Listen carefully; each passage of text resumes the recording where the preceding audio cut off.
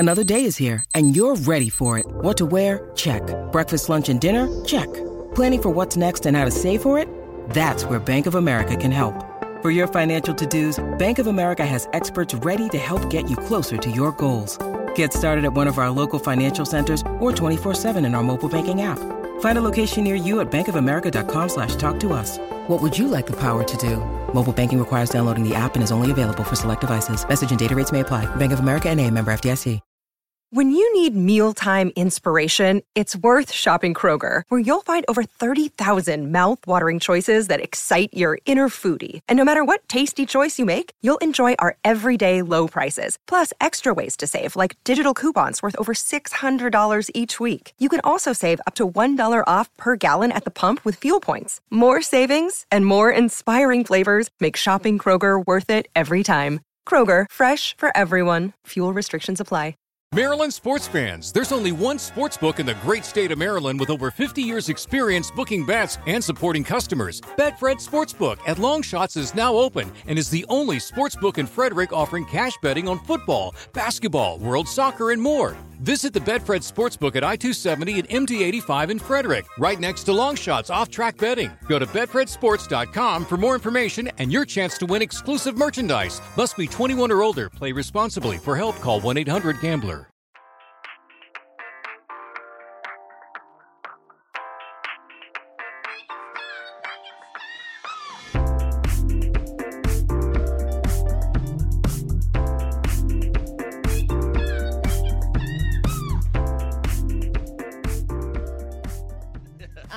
Yeah, everybody, welcome to Make It Stop Bad Music. Good times. I'm Heather Mack. I'm Mike Dunn. We're already off the motherfucking rails. We're talking about legendary punk artists, The Clash, and the album that broke them up, Cut the Crap. This has been a long time coming. I think we've had like a triple threat of episodes where we have just been ripping into like critically like acclaimed and also critical to our childhoods and like musical are basically our musical foundation. First we did The Weirdness by the Stooges. We just did the latest album by Green Day, which is I see all of you looking terrified, and you should be. And now we're finally here. We're at The Clash's Cut the Crap, and with us to discuss this fucking atrocity of an album are some dear friends. Mike, you want to introduce our dear friends? Yeah, joining us today are three people that have all been in bands with me, but are in a much better band together. They they've been around for over a decade at this point, I believe. We went to college together and they've been crushing it ever since. We've got the OG lineup here, although there are some additional members now of Time and Place. Joining us, we've got Brandon Rainville, Megan Day, and Jack Hawkins. How you guys doing? Doing good. Don't lie. You just listen to this album, Jack. Better before the album. Better before the album. Honored to be brought in on such an importantly terrible album. I guess that is a really good point. Importantly terrible feels like a very accurate phrase here. It's a pleasure to be here. Under any circumstances. Can you say that again once more with feeling, please? Can you just... No, I can't.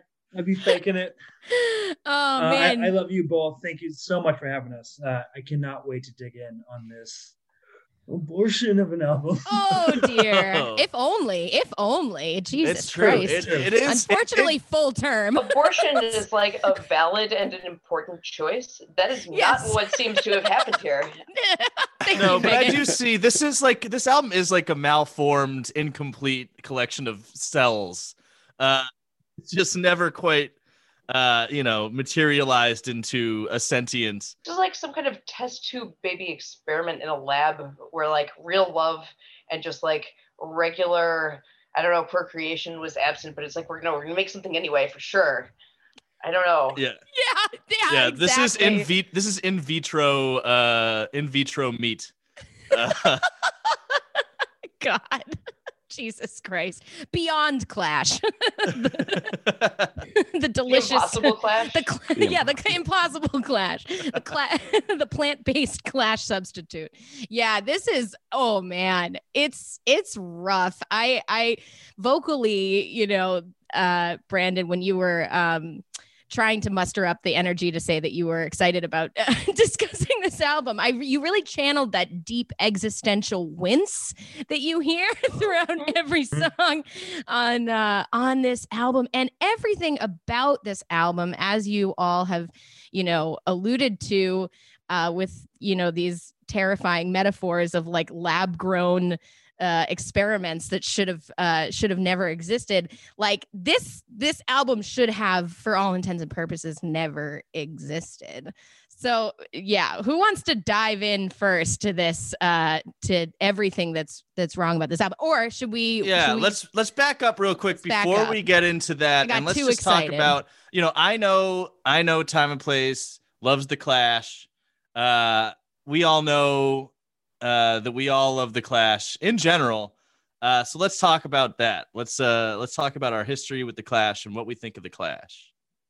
Yeah, there's a reason why you guys are on this particular episode, because I think you can tell in all of the music, if you listen to Time and Place, which you should, because they have a brand new EP or EP out called American White Noise. And actually was Song of the Week. Shouts out to you guys, Angel Wood, AA. I saw that. Anywho, when you listen to them, loyal stoppies, you will obviously hear the Clash influence, especially early Joe Strummer influence, right? Because so clearly they mean a lot to you as a band. What about individually? I'll start out. I've always loved the Clash, and specifically Joe Strummer for their political leanings. It opened me up to a world where music could be a force to expose and radicalize and shine lights on things I'd never know about in my sheltered, silly American life. I like to think what the Ramones did for every punk musician, thinking that want and will triumphs over talent. Joe Strummer did for me with his lyrics and vision. I guess insofar as if I had this idea with my words that I absolutely had to get out, I can make it real and meaningful and possibly affect some sort of change. But like Joe Strummer, I found out if you don't have someone like Mick Jones to rein you in on some of your ideas, your vision might just be shit. What about you, Megan? What does the Clash mean to you? So I came to listening to music that people listen to remarkably late in life. I think it was Brandon who probably first introduced me to the Clash. It's like, holy shit, this is good, straight ahead punk rock and roll. Got to play a couple of nice Halloween shows as the Clash, and so I feel like kind of getting into that kind of sort of thing, kind of getting into the headspace of whatever musician you're trying to be. For me, Paul Simonon, it's like, holy shit, I think I can learn something from this. Super fun. I introduced my parents to the Clash. They were obviously actually of the appropriate age when the Clash were clashing originally, had never had any awareness. And then we're like, whoa, this is actually really good. These guys are tight. Like, yes, Boomers, mom and dad. Wow, that is wild. They did. And to me, I really appreciated that. It's I felt, validated in some way, and yeah, it shows how timeless it is too. Yeah. Well, it's good rock and roll. It's good rock and roll. There are sort of things that bespeak the punk era, but just a lot of good songwriting too in many albums. Yeah. Yeah. For sure. And especially because of that partnership that, Brandon already mentioned between Joe Strummer, and Jones. Oh yeah. You have to feed and water your songwriters. Very important. Yeah, you don't shove them out of the band. Is that what you're saying? You don't. Okay. Well, we'll get to that. Replace them with your manager. Yeah. You can't leave them alone. Very, very punk rock, Joe Strummer. Anyway, Jack, what about you? What's your background with the Clash?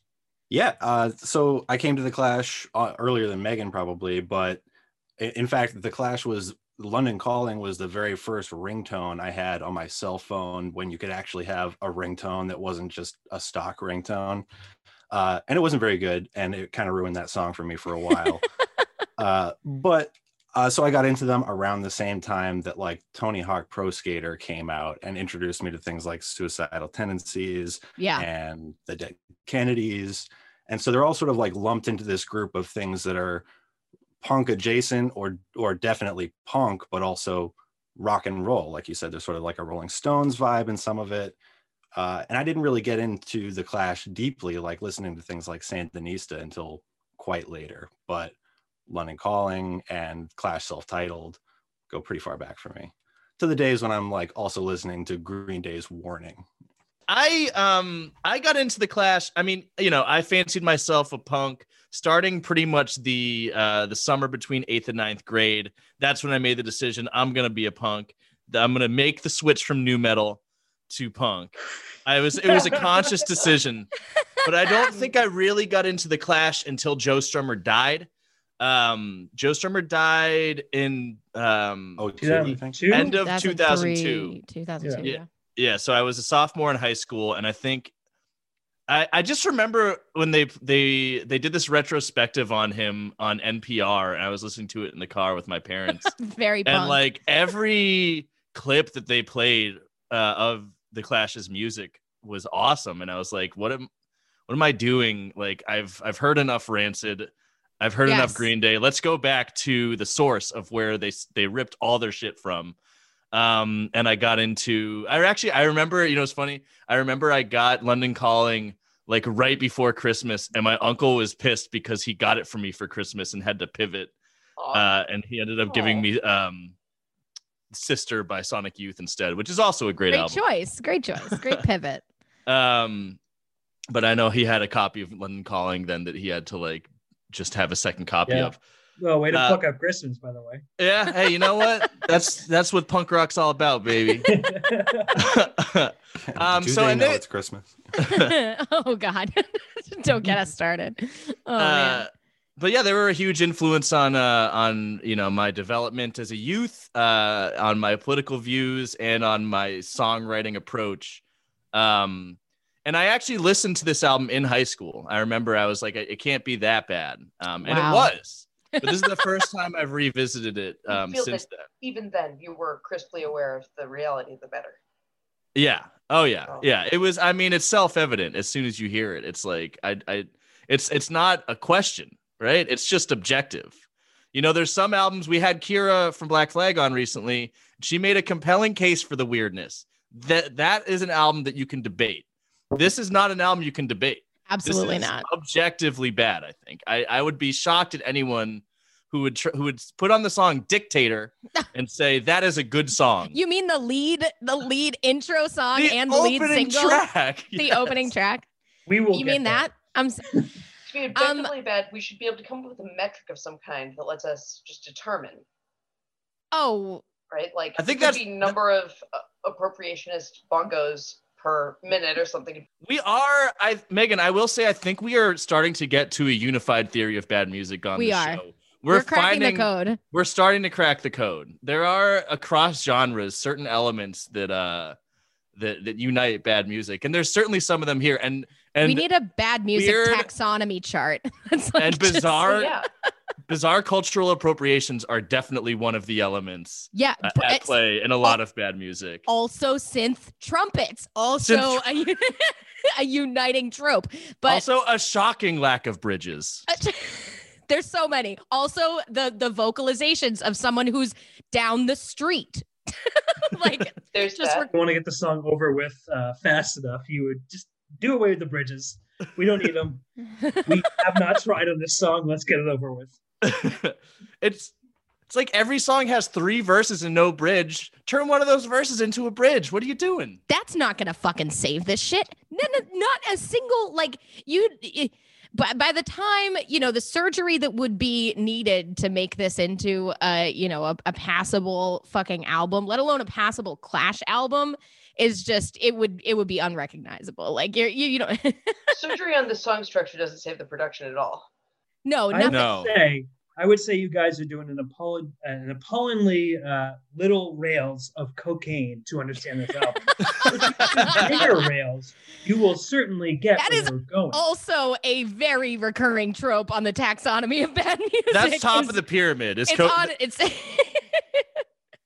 mounds and mounds of cocaine. Then there are some where maybe they should have had a little more. I don't know, but so I'll just, flex my punk cred. Both my parents went to see The Clash when they're on their first US tour. They were massive, punks and raised me on The Clash, and Career Opportunities and White Riot. Those are the first Clash songs that I remember. When I was 13, my dad made me a mix CD of 22 really great punk, foundational 1977 punk rock was what it was called, and it had those songs on it, and I fucking loved it. I love The Clash. I love that first album, the self-titled, a lot. That was my mom's favorite album. I think that was mine.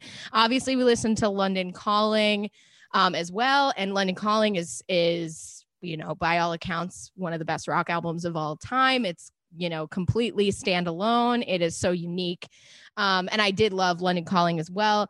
But it was very apparent. My mom was furious anytime we heard Rock the Casbah on the radio. She would fucking turn it off. She hated. She was anti-combat rock. She was anti-combat rock. She was fully and completely hated the sellout arc of in her mind. That was how she presented it, and it's very telling that I didn't even know that Cut the Crap existed.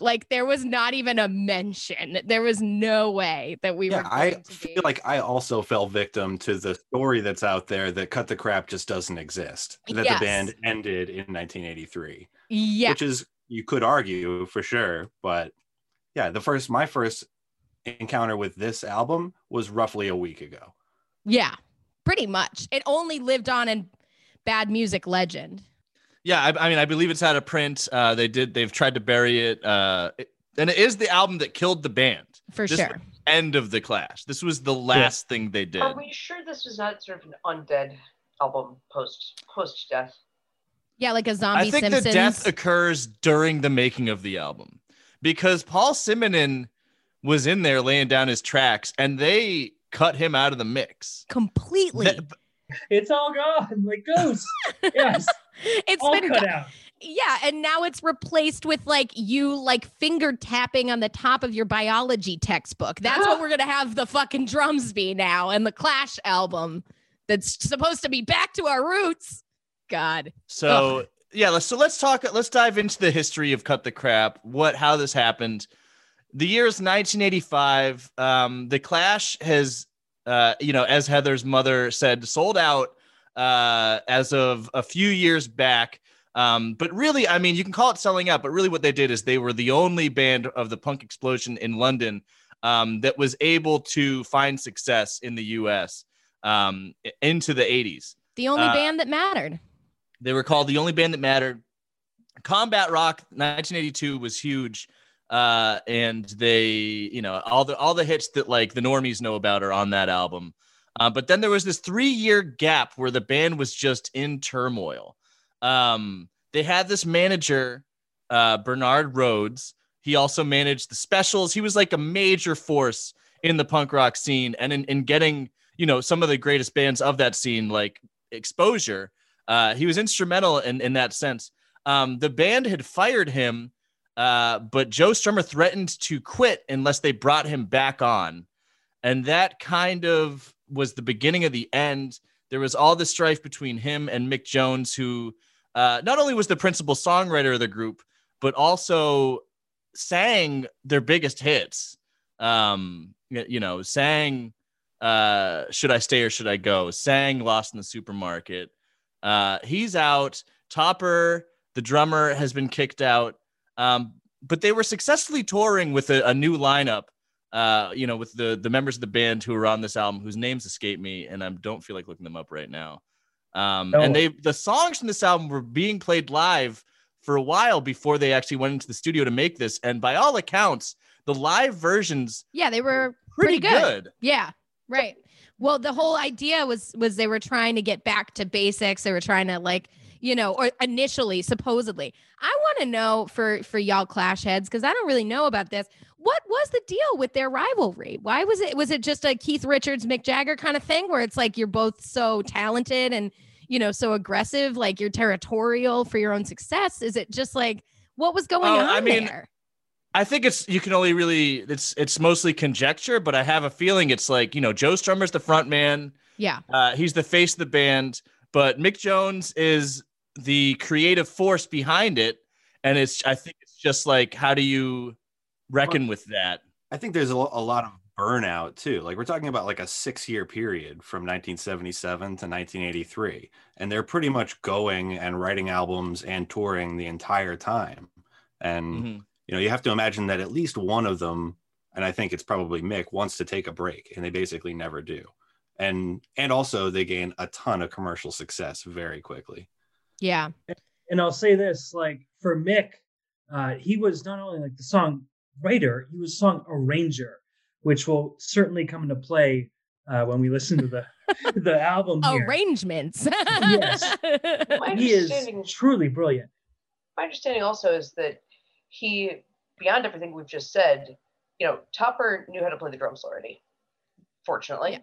But Mick taught Joe Strummer and Paul Simonon to play their instruments, basically. Like the extent to which he was carrying the whole thing was beyond even just, being the better vocalist, songwriter, arranger type. Like, I can only imagine what dynamic this would lead to. You imagine some number of years being in a band and there's this other person, this frontman, but you kind of made him what he was. I mean, the takeaway is you don't need to know how to play your instrument to be in it. Very much so. Time and Place's life story. Yeah. Well, in 77, there was all kinds of that. I mean, Sid Vicious was just a kid that was picked off the street because he looked cool. Paul Simonon, same thing, really. Sure. Looked very cool. Very handsome cat. Yeah. Beautiful hair. Did write some serious, I think he wrote some serious bass lines though, like turned into.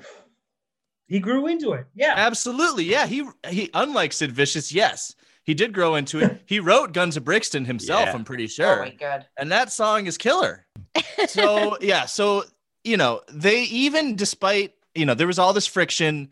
I believe Mick Jones was trying to sue Joe Strummer over the rights to the name of the band. Yes, I believe so. And lawsuit he lost and went on, he went on to form Big Audio Dynamite, which is a fine band, certainly better than Cut the Crap, Clash. And actually, didn't they come out at the same time? I was reading some of the old reviews of Cut the Crap, and some of them were juxtaposed with reviews of Big Audio Dynamite's debut album. I think they came out at like right about the same time. Yeah, if I'm not mistaken, they came out on the same day. And I'm pretty sure that Big Audio Dynamite, at the very least, had some pretty pointed lyrics that were very much, diss tracks for Joe Strummer, for sure. Yeah, this should not be understated. Sorry, but Mick Jones is a dick. He's very talented, but he is a dick, just as Joe Strummer is.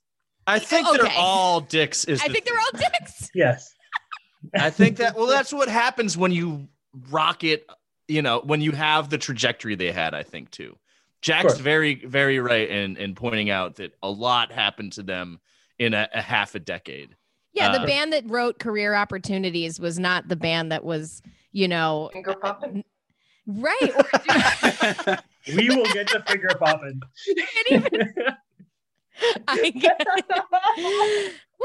Yeah, I took the words right out of my mouth. I mean, but even like the, just to go from Career Opportunities to rock the Casbah in how many years? 3 years, 4 years? Like that shit is crazy. Like the amount of fame and also, the change in their sound. Yeah. And I would say, with Sandinista, I mean, they changed completely the game of their music. They did whatever they want, which is so incredible. Really, as far as for sure. Yeah. Well, and they really forced. I mean, like at the time that they started the punk scene, like there was a lot of racial strife, and there was like black music and white music, and never the two shall meet. And they were one of the first bands to really fully integrate the sounds of ska and reggae, and Calypso.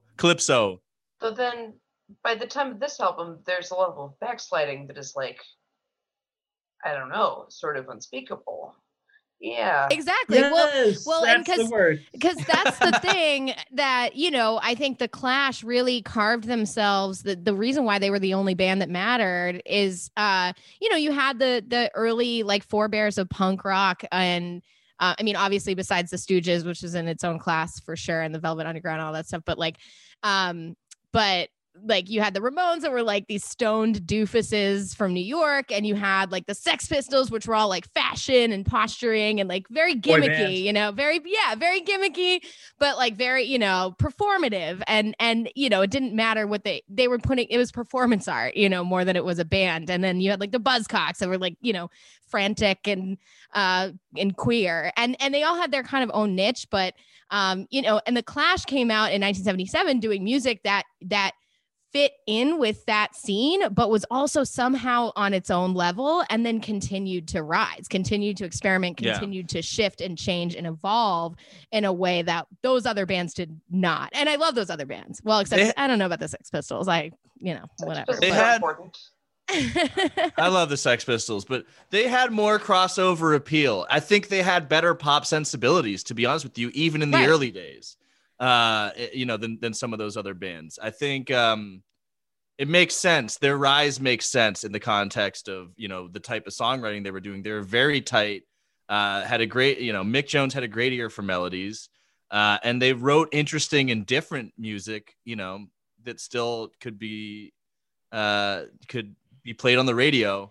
And adding in all these other influences, like, you know, dub music and reggae, and even like elements of hip hop and jazz. And, you know, it wasn't just straightforward, you know, punk rock. Like, it wasn't just 3-chord wonders the whole time. And the political sensibility that they had in the lyrics.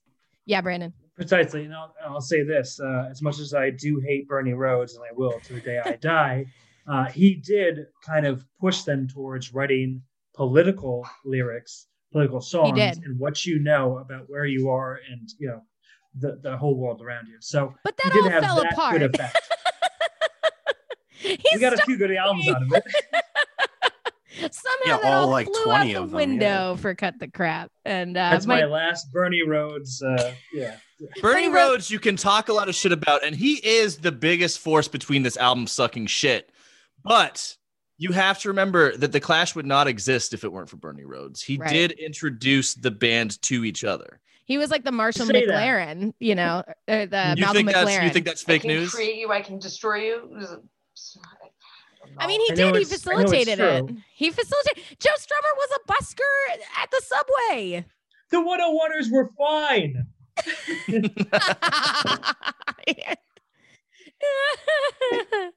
Yeah, no, he did engineer the band, and to its own detriment at the end there.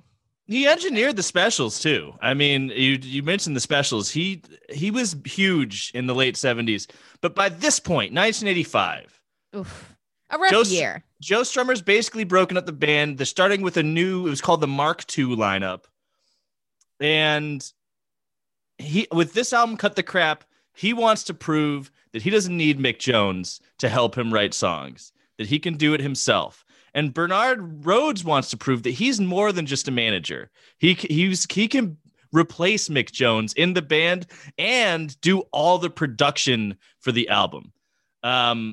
He produced this album. He played, I think, most of the music on it, at least most of the guitar and bass. It is. Who does the synth trumpets? That's a good question. Who does the flute? I believe someone was having a seizure and they put the synth next to them. But it's like the ultimate. We got it. One take. The ultimate coke dream of these two exploding egos, yes, you know, who've taken all of, you know, they're taking their whole trajectory and said and looked at it and said, we don't need anyone else but each other to make a great album. Let's fucking do it. And they went into I'm sorry. I have to say, sonically, this album is a K-hole of hubris and broken dreams.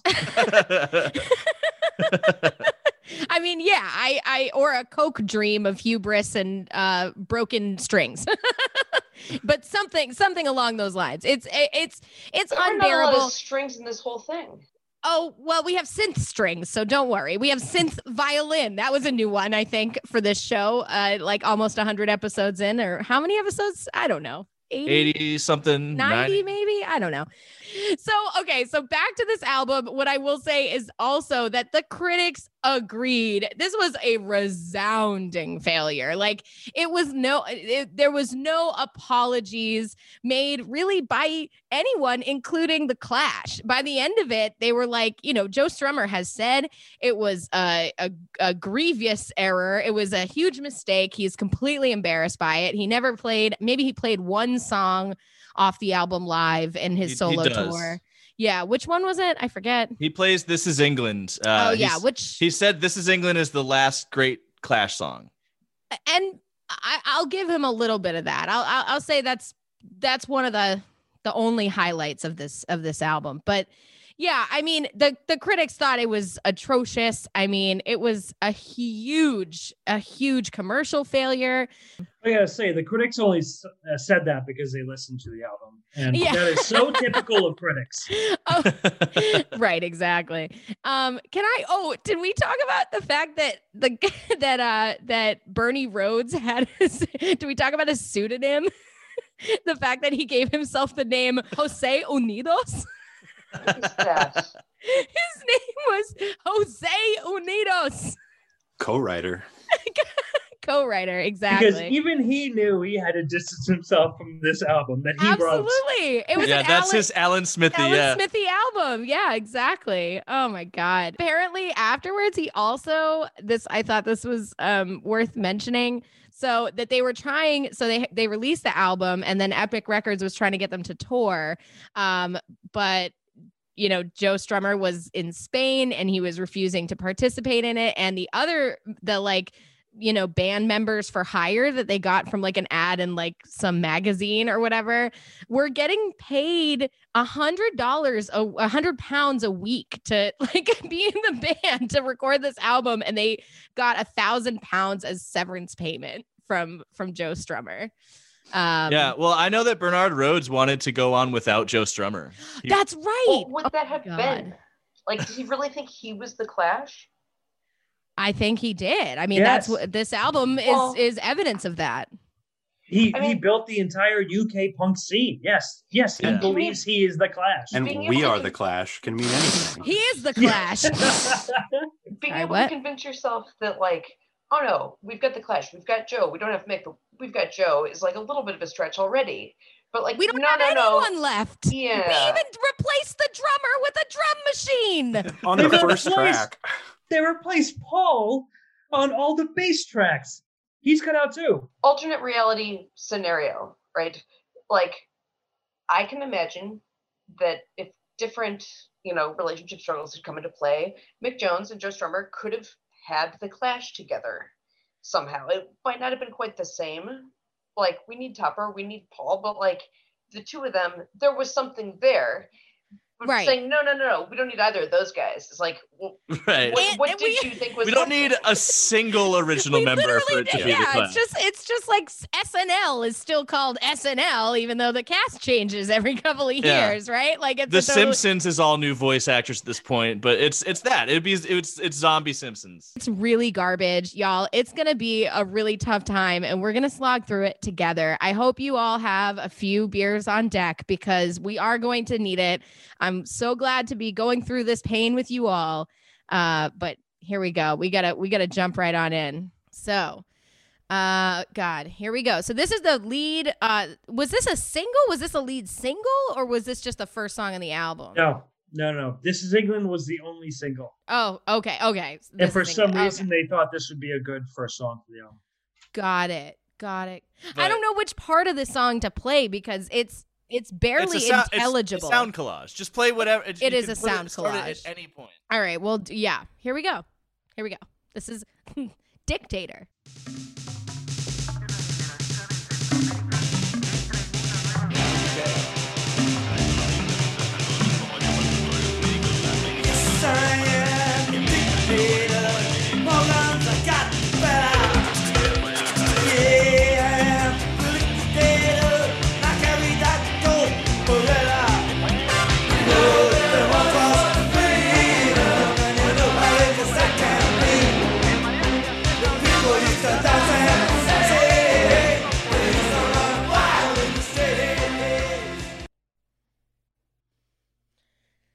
Have you all been to a rainforest cafe? I have. No. In Niagara. Okay. They are a basically defunct restaurant chain. Rest in peace. There was one at the Burlington Mall. And this song is giving me big rainforest cafe energy. There was a part of the dining experience where you'd be eating your coconut popcorn shrimp, and then all of a sudden there'd be like a crash and like a thunder strike, and then like lightning would appear, and then a frog would like an animatronic frog would like jump out at you and go boom boom boom boom boom, and then like another like random animatronic toucan would go caw caw, and then you're just talking about an acid flashback. No, this is unfortunately completely and totally true. I want my popcorn shrimp, but I don't want anything that this song is serving me. It is an assault. I am being assaulted. I've never been to a rainforest cafe, but my two feelings about this song were that there's like an 80s British game show theme song vibe. Oh, yes. But also, this is the first track in the album, or first track in the album, I should say, which is silly since it's the first track, where there are moments where it sounds like two different unrelated songs playing at the same time. Two?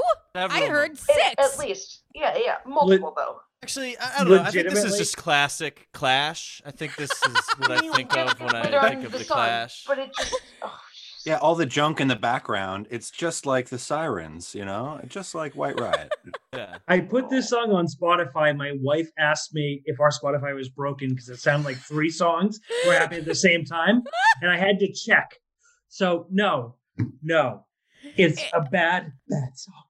It's like, yeah, those 3 songs are like Sat in Your Lap by Kate Bush, just for the synth parts, mixed with Day Bow Bow,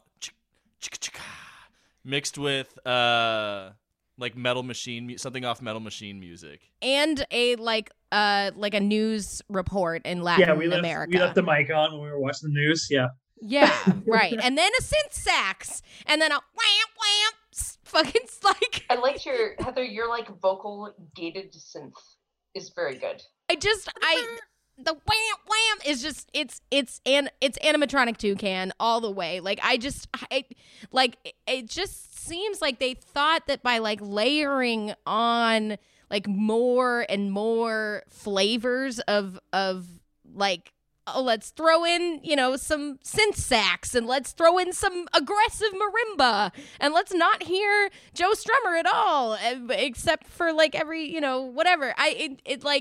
It's at least 6 songs mashed together. Yeah, you want it to work. I gotta say, this is like literally the song that we playing on loop in my mind as they haul me away on a 5150 cycle. It's just too much going on. Yeah, it sounds like none of it is original Clash, though. Like, yeah, there's too much going on, but the biggest problem is that it's like utterly unrecognizable. Like, you don't have real drums; it's all drum machine. You've barely got real guitars; it's all synths. Like, and you have these like pseudo fucking political lyrics that are like anti-flag corny. Like, it's there's dictators is like all this song has to say. Yeah. There is dictators. Yes, very good, Joe. Thank you. Can you redline that synth more? Thanks. Wonderful. Yeah. Some of the songs you can like almost hear like a good Clash song, like under the surface, like underneath all of the layers. I think the bones are there. But this one I don't hear it. I do know that this song was good live, and that it used to have a bridge that they removed. So I don't know what Bernard had against bridges, but he cut them all out and he replaced them. He replaced them with a track he made of him trying to figure out how a drum machine works. And just stomping on it. Yeah, great. It's Bruno Goes Punk. It is. Thanks, Bernie. Big. No, it's Return of Bruno, aka the very ill-conceived, very terrible debut and only album of Mr. Bruce Willis. Actually, no, he came out with other albums. That Bruce Willis album is way better than Cut the Crap.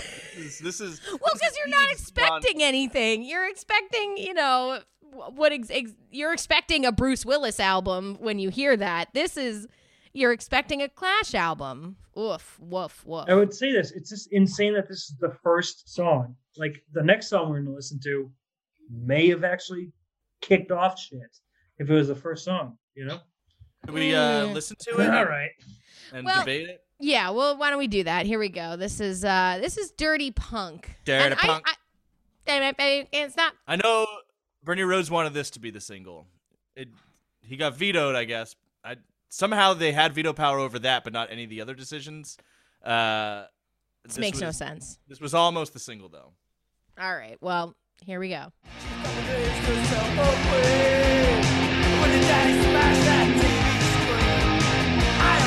What he had to say before it get me a big call.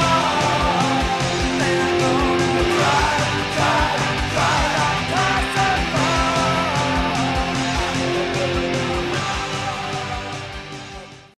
Pretty good hook, at least, right? I mean, it kind of sounds. It sounds like a Clash song there, like even when you get to the chorus, which again is just lyrically vapid. Like, I think it wants to be sarcastic or something, but it's just coming off like, I make a lot of money now, and like I'm gonna get me a big car. Like, come on. Yeah, it reminds me very much of Green Day's I Was a Teenager, in that it was one of the better songs on a terrible album, but the lyrics were so fucking, like a flattened rendering of like a former rebellion. You know what I mean? Just like clearly just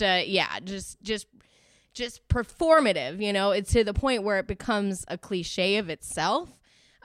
So like, even though, yeah, it sort of sounds like, it does sound like a Clash song, it sounds like it's too precious. It's too fucking. It sounds like if you were playing a video game in the 90s and it was like a driving video game and you had like rock music on the radio, this is what you'd have.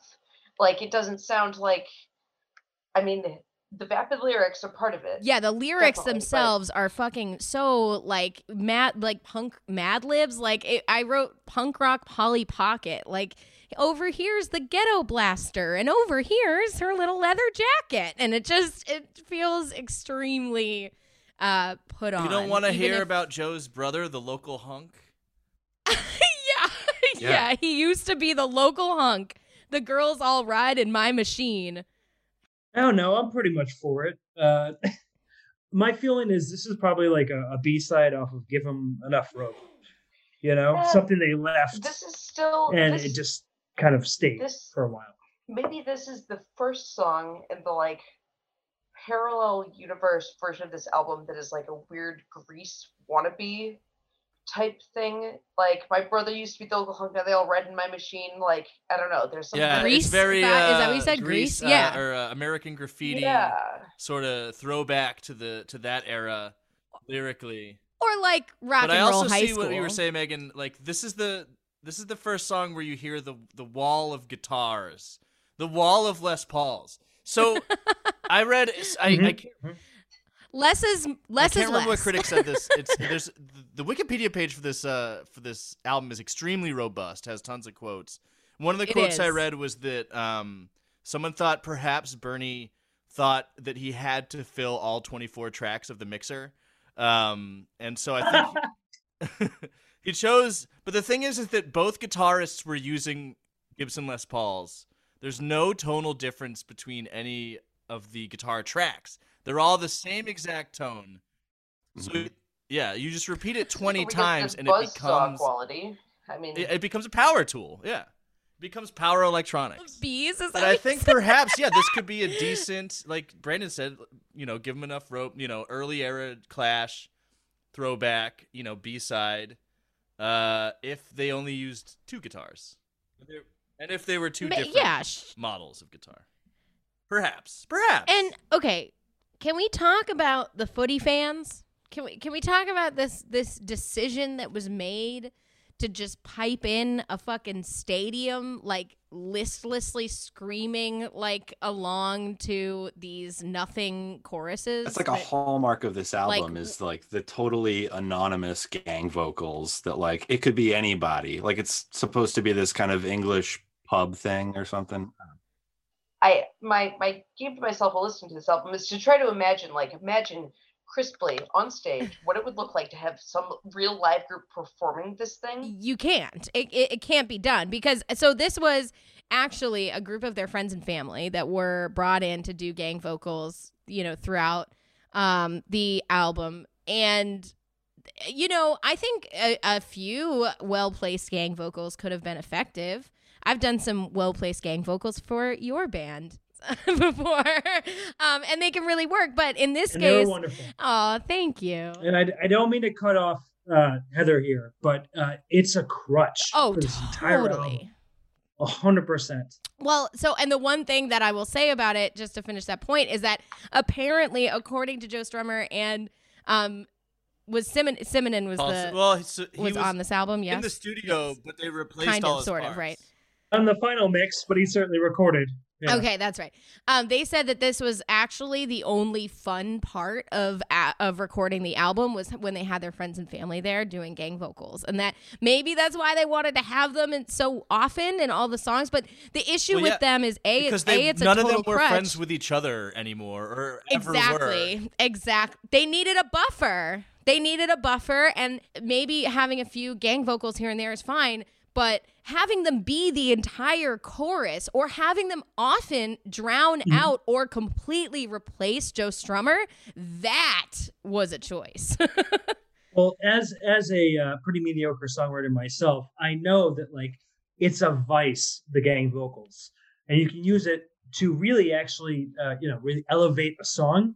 But if you're just doing it for literally, I think maybe 10 of the 12 songs in this album, yes, is a crutch. Oh yeah. Not good. And you can't have it replace the lead singer. Go ahead, Mike. And I think just the fact that it sounds so much like a football chant on every song, it doesn't have the effect you really want from the gang vocals. I feel like gang vocals, you want it to sound like you want it to sound like the band's behind you, right. You're all together, and you're all about something together, or like a rally, like a protest. But this it's big jock energy. Yeah. It's big fucking it's hooligan. It's hooligan energy. It's hooligan shit. No, it's about us, but who the fuck is the us in this song? Yeah. Well, they are the Clash. Oh, what a segue. What a segue to track 3. Here we go. We are the Clash. Oh, God. This is maybe the saddest one. This is the biggest middle finger on the album. Oh, yes. Oh, we'll see about that. Yeah, for spoiler alert, they aren't. Here we go. Rockers, hip hoppers, blue poppers, showstoppers, beboppers, half rockers. Are you ready to say?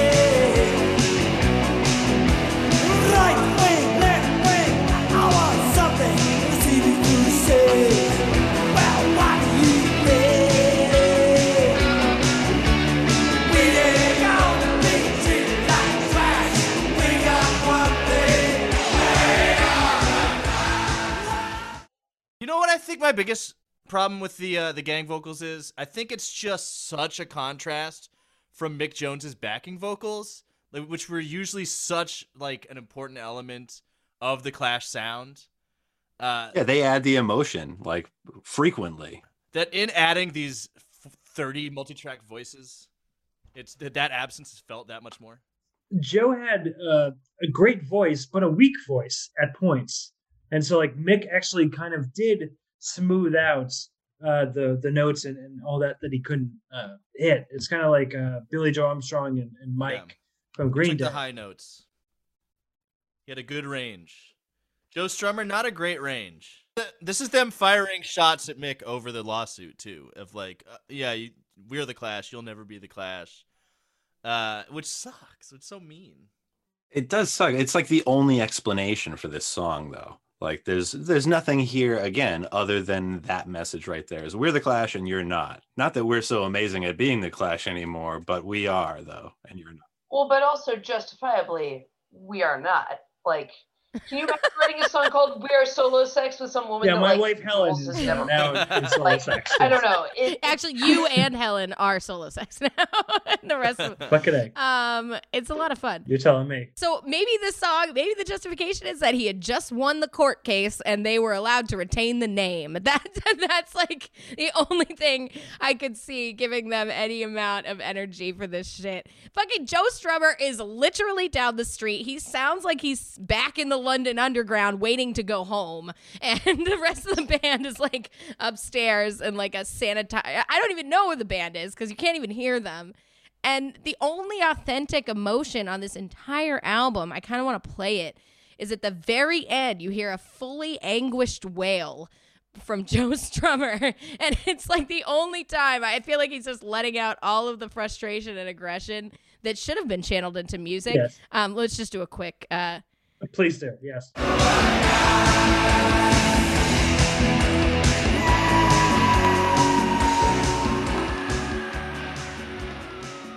Same, Joe. Same. He sounds like he's falling down a well. I know. You know, there's some weird, like, in various Clash songs from, albums that we like, there are songs where they kind of ride off into the sunset. Like, there's not really an end. Thinking Train in Vain, like, yeah, right. Somehow the way that these songs ride off into the sunset is, like, totally different from that. It's, like, it's hard for me to put my finger on it. I've been trying, but, like, somehow, I don't know, to me, like, the fact that his anguished wail is sort of dying while the rest of the band is still, like, sunsetting about, it's just, like, there's... You still have fucking elevator Muzak synths playing over his anguished wail. So what I could think is that, like, there was an intern that was like, let's just fucking get done with this. It's over now. Like, let's... Oh, boy. Oh my God. It's so depressing. It's really extremely depressing that this is the last album they ever put out. I mean, it's like I'm having a hard time enough, man. It's January, like, it's a panorama. We're still out here fucking, I'm losing my shit. And this was hard. I'm listening to this, like, this legendary band that I love so much, and it really hurts. It really hurts. No, they lost their shit, and it wasn't a pandemic. Right. I feel there was the cocaine crisis of the 80s. I think was a pandemic unto itself. Yeah, that's a pandemic true. of the mind. Yeah, I think what you were saying earlier, Heather, makes a lot of sense. That. I was going to bring up that there's not a single song in this album, even the couple that I kind of like, which we haven't gotten to yet, which also is, impugns the sequencing of the album. Sorry, we're fucking how far in the good songs are. But yeah, there's not a single song on this album where it sounds like a band playing in a room together. No, exactly. I would actually debate you on that one. Big. All right, okay, we'll get there.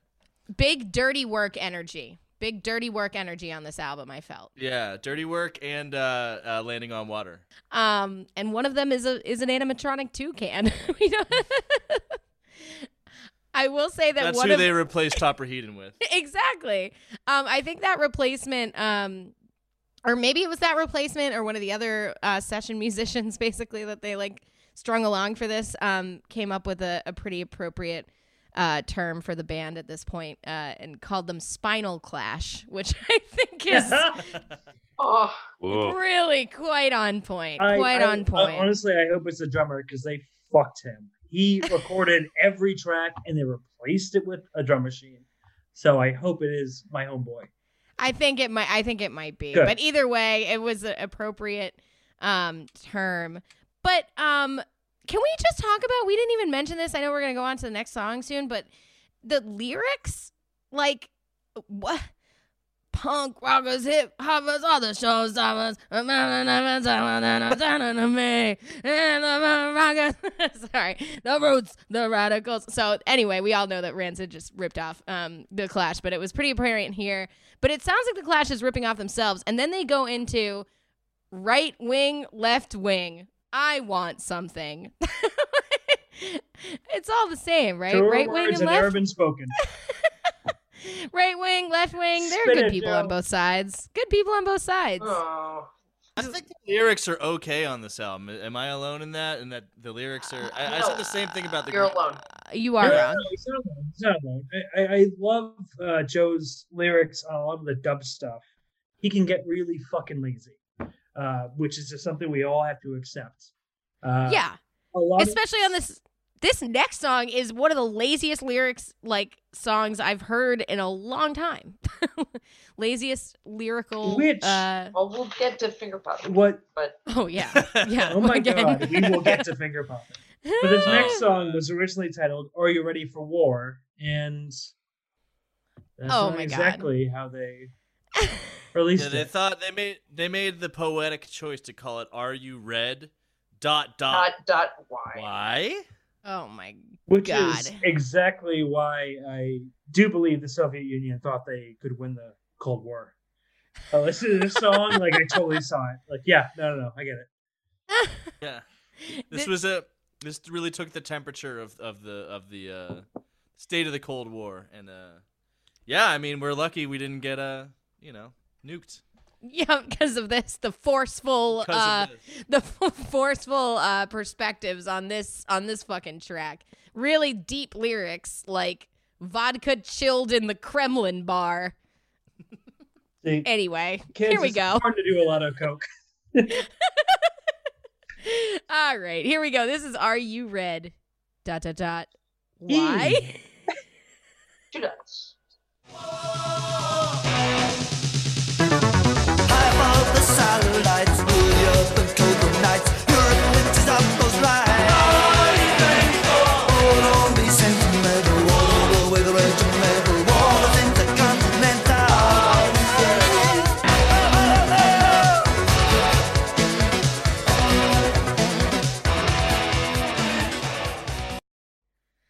I'm not red. E. Again, just classic Clash. That's just throwback to self-titled classic Clash right there. Yeah, that one featured on the live-action Teenage Mutant Ninja Turtles soundtrack. That song sounds like Butch Vig fell into a pile of cocaine. Well, I was going to say, this is something that throughout this album, I feel like there have been sort of arbitrary decisions, just like dial the tempo up by like 40 beats per minute or down by like 20. Yeah, and throw there's some not a lot of maracas in reason, there. like, Throw a keytar. Why not? Throw Fuck these dumb pigs.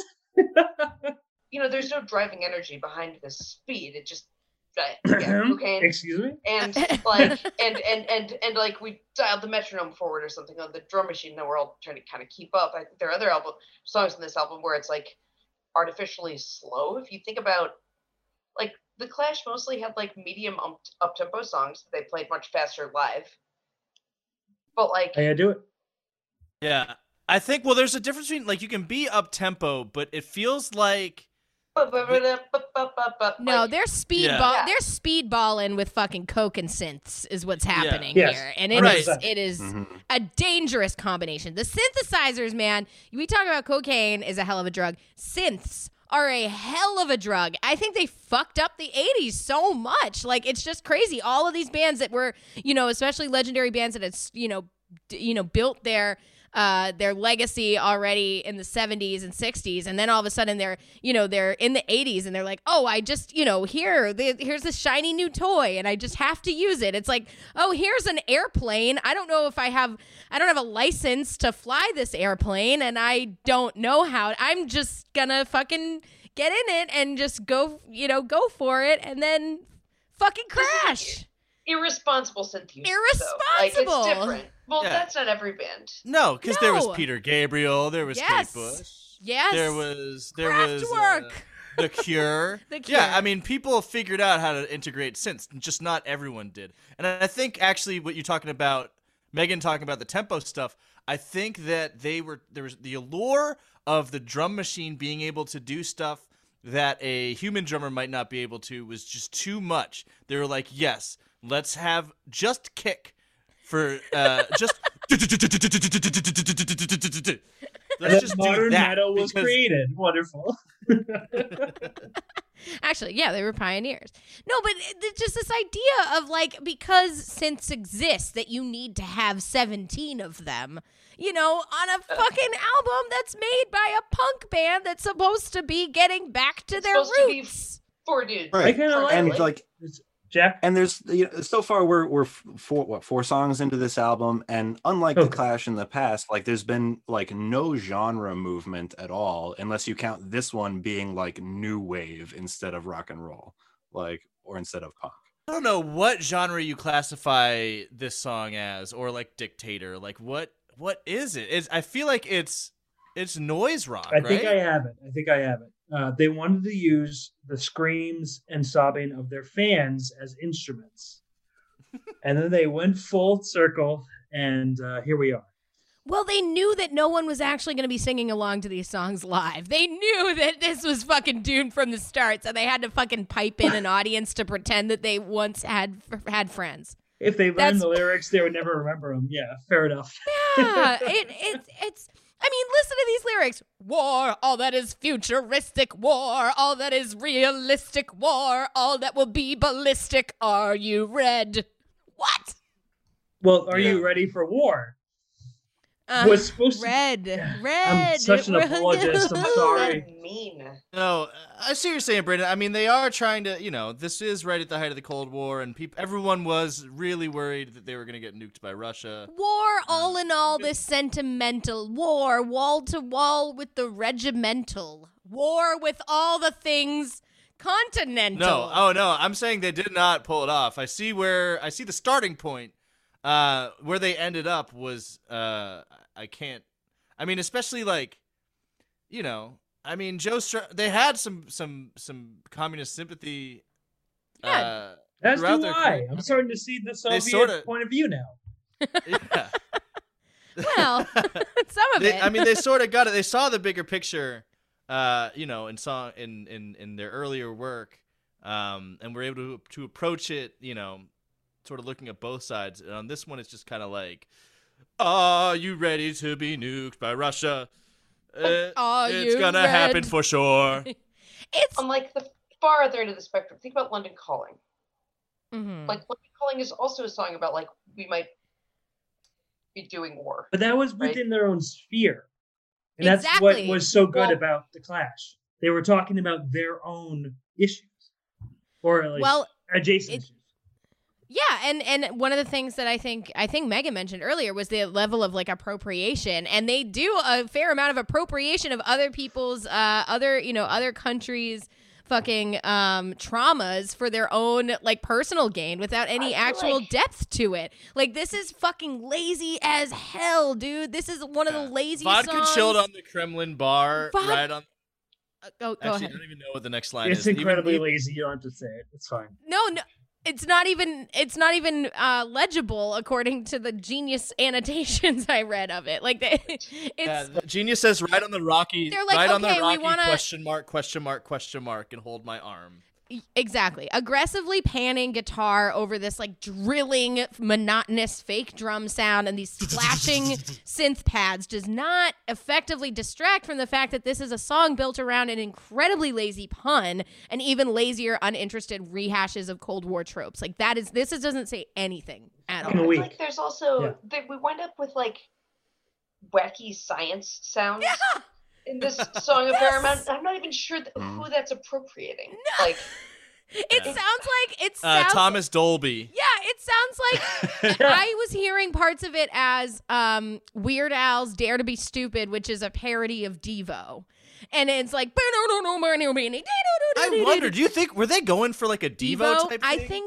I think so. I mean, but that would imply an intention, and I just feel like the only intention of all of these little fucking affectations, these musical affectations, was just to cover up the fact that there was nothing actually there of substance. That's unfortunately it. I mean, I think part of it is when you wonder about like who's doing those parts, like who's behind the synth on this, and whether it's Rhodes or not, it really feels like whoever it is, it's their first time getting to work with this stuff. Oh, yeah. And they're so excited. They're going to put it all over this album. Baby's first Casio. All right, guys. So why don't we go on to the next one here, which there's Just want to point out, still not a single bridge on the album so far. Not a single bridge. Don't need to be. Listen, we're punk rock. Oh, all right, here we go. This is Cool Under Heat.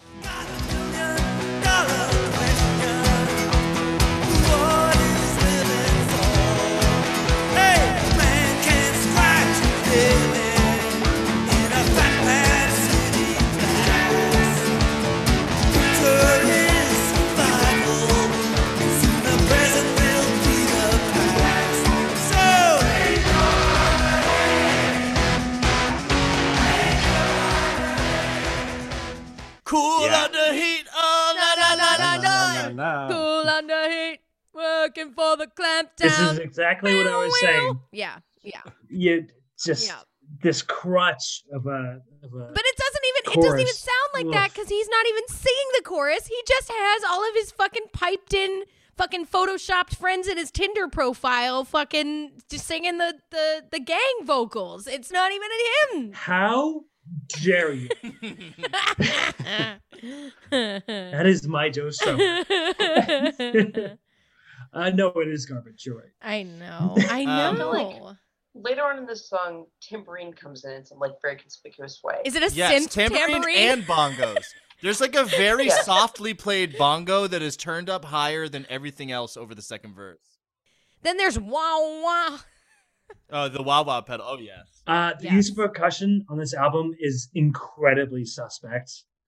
It feels like after the whole "Do They Know It's Christmas" thing at Band Aid in '84, like the boys thought they were doing their part by being what sounds like African drums anywhere they could in the album, to raise awareness. When they do this, it just feels like white people making music in some very specific way. Like, I don't know. Heather and I have watched a VHS of the making of Do They Know It's Christmas, and I can tell you definitively that not a single person involved in that song has had any idea about anything that was going on in Africa. At all. And they are all extremely high. Extremely high on cocaine. High. Well, I think Bono was the only sober person in the entire thing.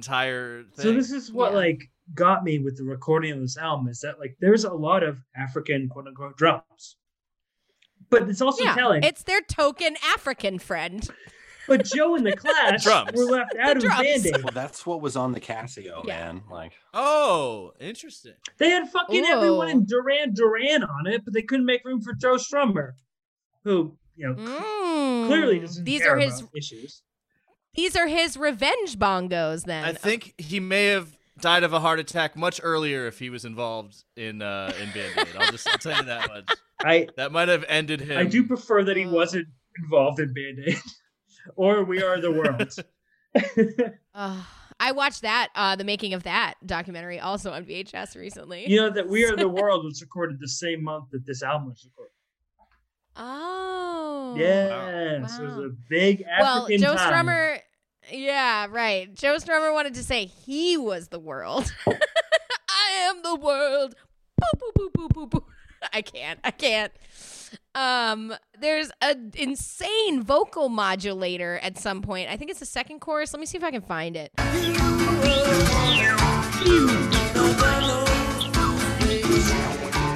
Jesus fucking Christ. Yeah. It's just like flange being applied to things. Is that the Australian thing the goddamn didgeridoo? Am I having a stroke? It's a synth didgeridoo. Yeah, it is. This Sounds is like a big plastic tube. Somebody humming into and whirling around. Vuvuzela, actually, I will say I fainted recently. I had a fainting spell. I'm fine. It was fine. But that was the sound I heard in my head as I was going unconscious. Yeah, let's make the last remaining member of the band. Let's hear him less. Let's make him completely unintelligible and identifiable. And then let's add more football screeching. We need to mask the fact that there's now 5 people in the band by giving every gang vocals at least 20 people. Should also point out, still no bridges. No bridge. Nope. Officially, it is the first song with the bridge, Movers and Shakers. We can get to it. I think we should maybe take a break first. Oh, yeah, let's take a quick break. And we'll be right back.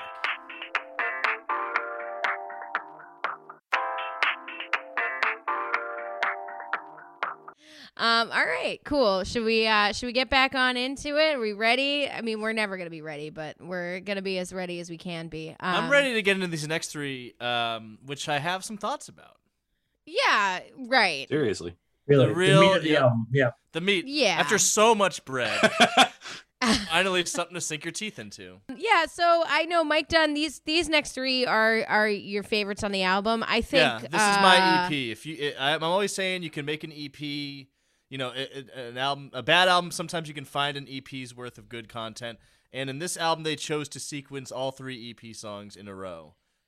Right in the smack dab in the middle. So here is Movers and Shakers. The boys stood in the burning slum.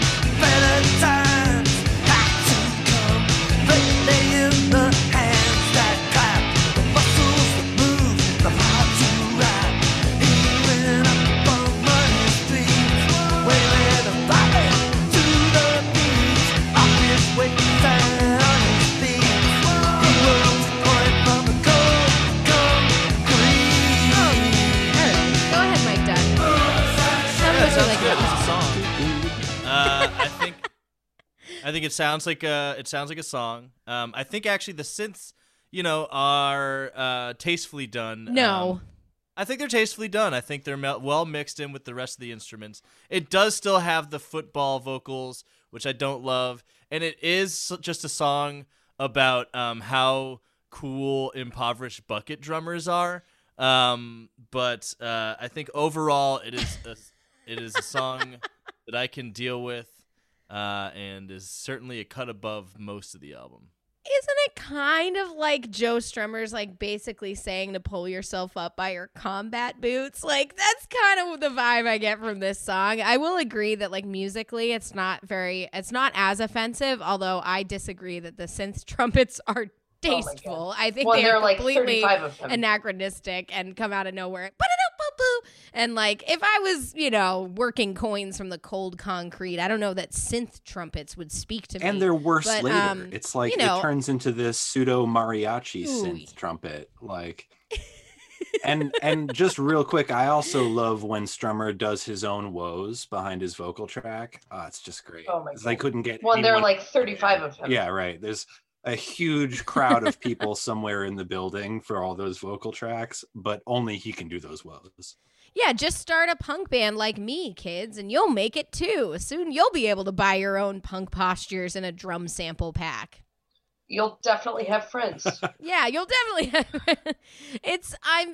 I can't get past the lyrical content of it because I just think it's so fucking cheesy. Content is so strong. I absolutely think you're right. And from some of the reviews I read, it is said to be the first line is supposed to be the worst line that has ever been uttered by Joe Strummer. The boy stood in the burning slum. Better times had to come. It's a little rich coming from someone who's that rich at this point. You know what I mean? Yes, indeed. That's a critique of that, I think. It's also, I had to look into this because I was like, I didn't really get why it was considered such like an offensive line. But it is a reference to a poem called Casabianca by Felicia Dorothy Hemans from 1826 that is like a UK elementary school staple. Okay. For some reason, it's a poem they all read in school.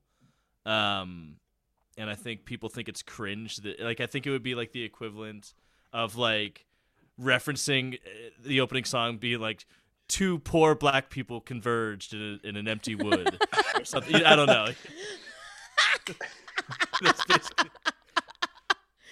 Diverged, whatever. Yeah. I think that's sort of what he was doing there. Yeah, and the whole thing is like it's like poverty. It feels like poverty tourism. You know what I mean? I'm sorry, like 1985 Clash. Like, if you want to talk about like you know, the alienation of capitalism, like go for that. If you want to talk about like the US involvement and UK involvement in foreign wars and like, you know, imperialism, if you want to talk about that shit, you can, but you can't be like, you know, listen, the movers and shakers, you got what it takes to make it, baby. Like, even if you have to fake it, like this shit, that's like, what does that mean? What does that mean, dude? It's like He's punk just rock talking about bucket meritocracy. drumming. It's punk. He's talking about like I hate that. Like busker bucket drummer. Yeah, guys. you can be like me. Well, in a way, he's talking about himself, right? Because didn't Exactly. he was a busker. He came out of like, he was living in squats or whatever before he got, you know, picked up by Rhodes or whoever it was who found Strummer himself. But I totally agree that it feels empty when he's getting paid like $500,000 per set. Like, right. It's not, yeah, you don't have the same energy behind it, not even close. And it feels like a bit of projection when you're saying, you know, even if you have to fake it, right? It feels very fake, and I'm sorry. Even though lyrically, I mean, musically, it does sound closer to a Clash song than pretty much everything else on this album that we've heard so far, except for Dirty Punk, and I like it better than Dirty Punk. So that's something. I'll give it that.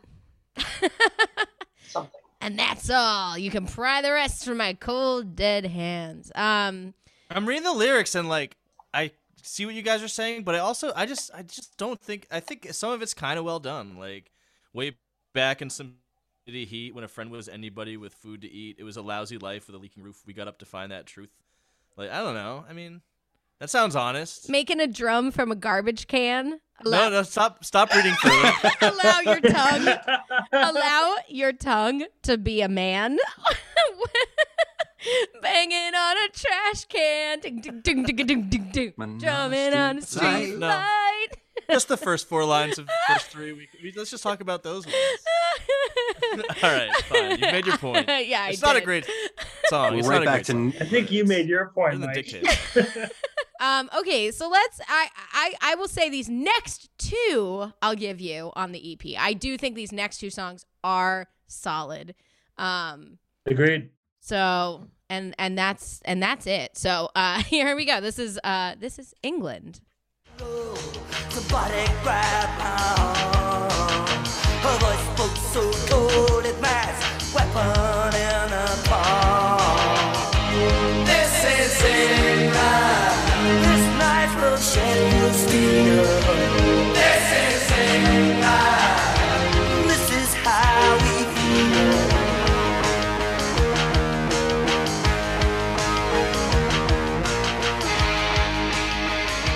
This is England. I want to observe. I feel like Joe Strummer did sing this straight out of this song. We can actually hear him. Yep. Unusual. Yep. Here. That's nice.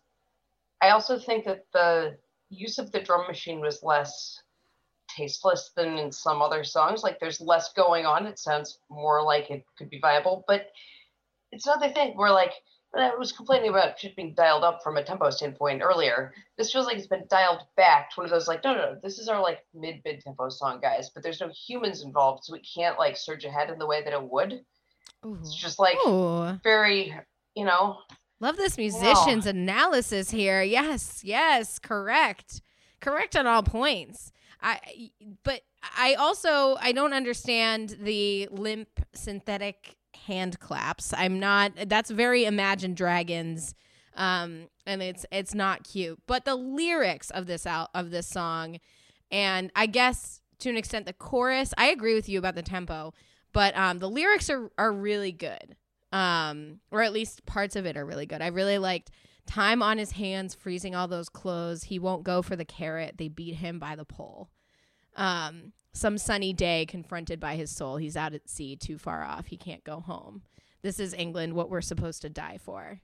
It's good. I mean, those are really strong lyrics, and it has the bones of a decent song. But then you have bloopy synth clarinets, like Well, look, I think the synths work on this song because it is like built around them. Like this was. Like there's not these buzzsaw guitars fighting with the synths to try to like get noticed. Like it's just like a synthy song. And you know, I mean, like, what do you call it? Straight to Hell was kind of a synthy song, and they made that work. You know, they've made it work in the past, and You're exactly actually hitting my point here. yeah. Is that lyrically Joe shines in this kind of song. I mean, you could absolutely tell that he wrote all these lyrics down by hand. There was nothing else, you know. Lyrically, it's brilliant. The synths, Jesus Christ. But, synth violins, synth clarinet. We didn't need those. We didn't need those. Right. The fucking song is there. Yeah. The bones are there. You could have just done a dub style. Like, you know what I mean? Precisely. Like, they've done that. It almost wants to be that dub, you know, echoey reggae sound. But they, instead of just letting it be that, they fucking throw in all these unnecessary synth notes. But even still, it's a solid song. In their defense, they didn't have their lead guitarist, bassist, or drummer. Well, where it used to work. Because it was, I mean, that was their choice and their fault, right? I don't know what else to say about the song. I think we said it all. Should we move on to the next one, which I think is the best one on the album? Hell yeah, that's my favorite song too. Hell yeah. All right, let's do it. Hell yeah. Here we go. This is 3-Card Trick. Told you, Mike.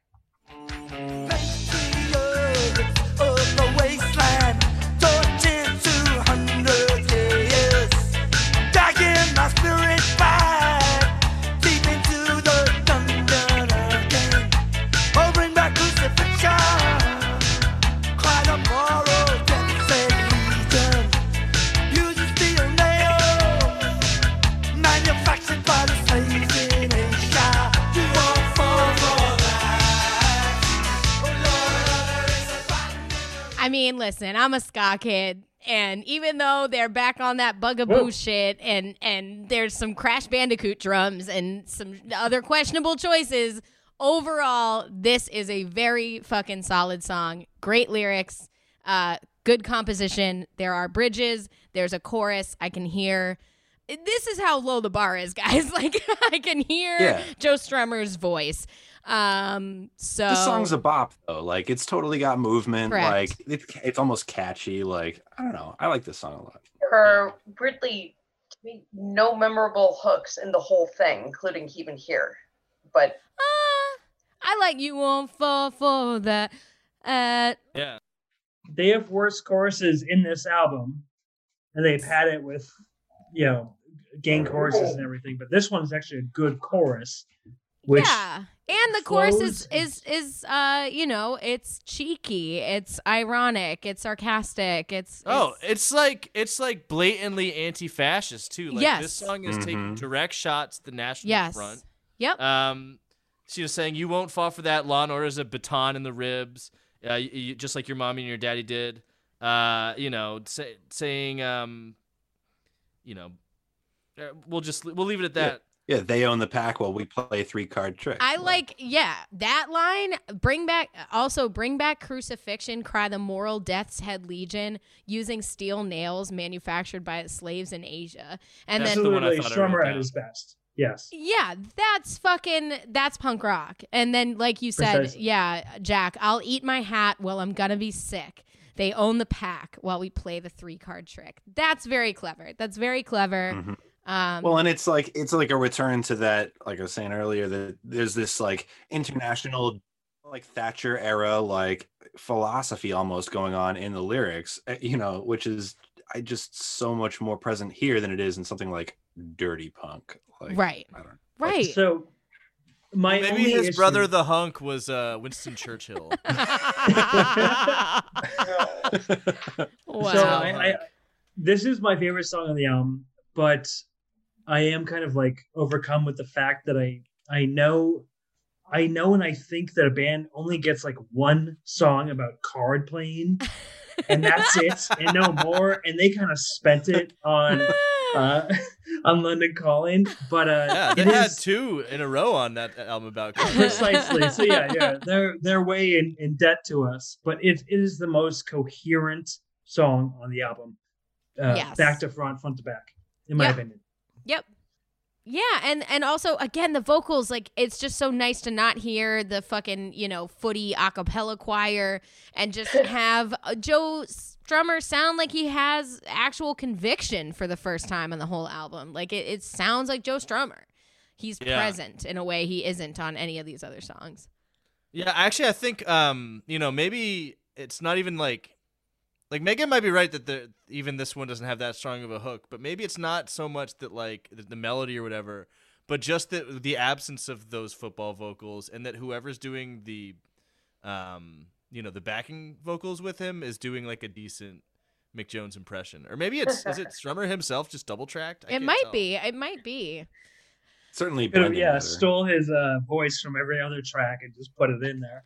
If he had made an album like that, then he could have fucking really stuck it to Mick Jones. But unfortunately, that's not what we got. But yeah, this is the most frustrating part of the album because it's like, why do these songs sound like this and like the rest of the album sounds like it does? Like, yeah, and I even think you're being Bernie Rhodes. I think you're being a little kind, honestly, to the other two songs. Like, I still don't like Movers and Shakers. I think This Is England is almost good. So it's still fine. This is the one song on the album that I'm like, this is good. I enjoy this, I love you how we're about to fall right back off that cliff. Oh yeah, the good times are killing me. Baby, bad. strap in. Pop in, baby. It's ready. It's so bad, guys. I can't even. Before we pop in, we gotta play to win. That's right. I've been waiting for finger popping this whole time. My entire lifetime. All right. Can't fucking wait to finger pop. Jesus. Okay, this next one is called Play to Win. Here we go. Great. I see you living in Germany.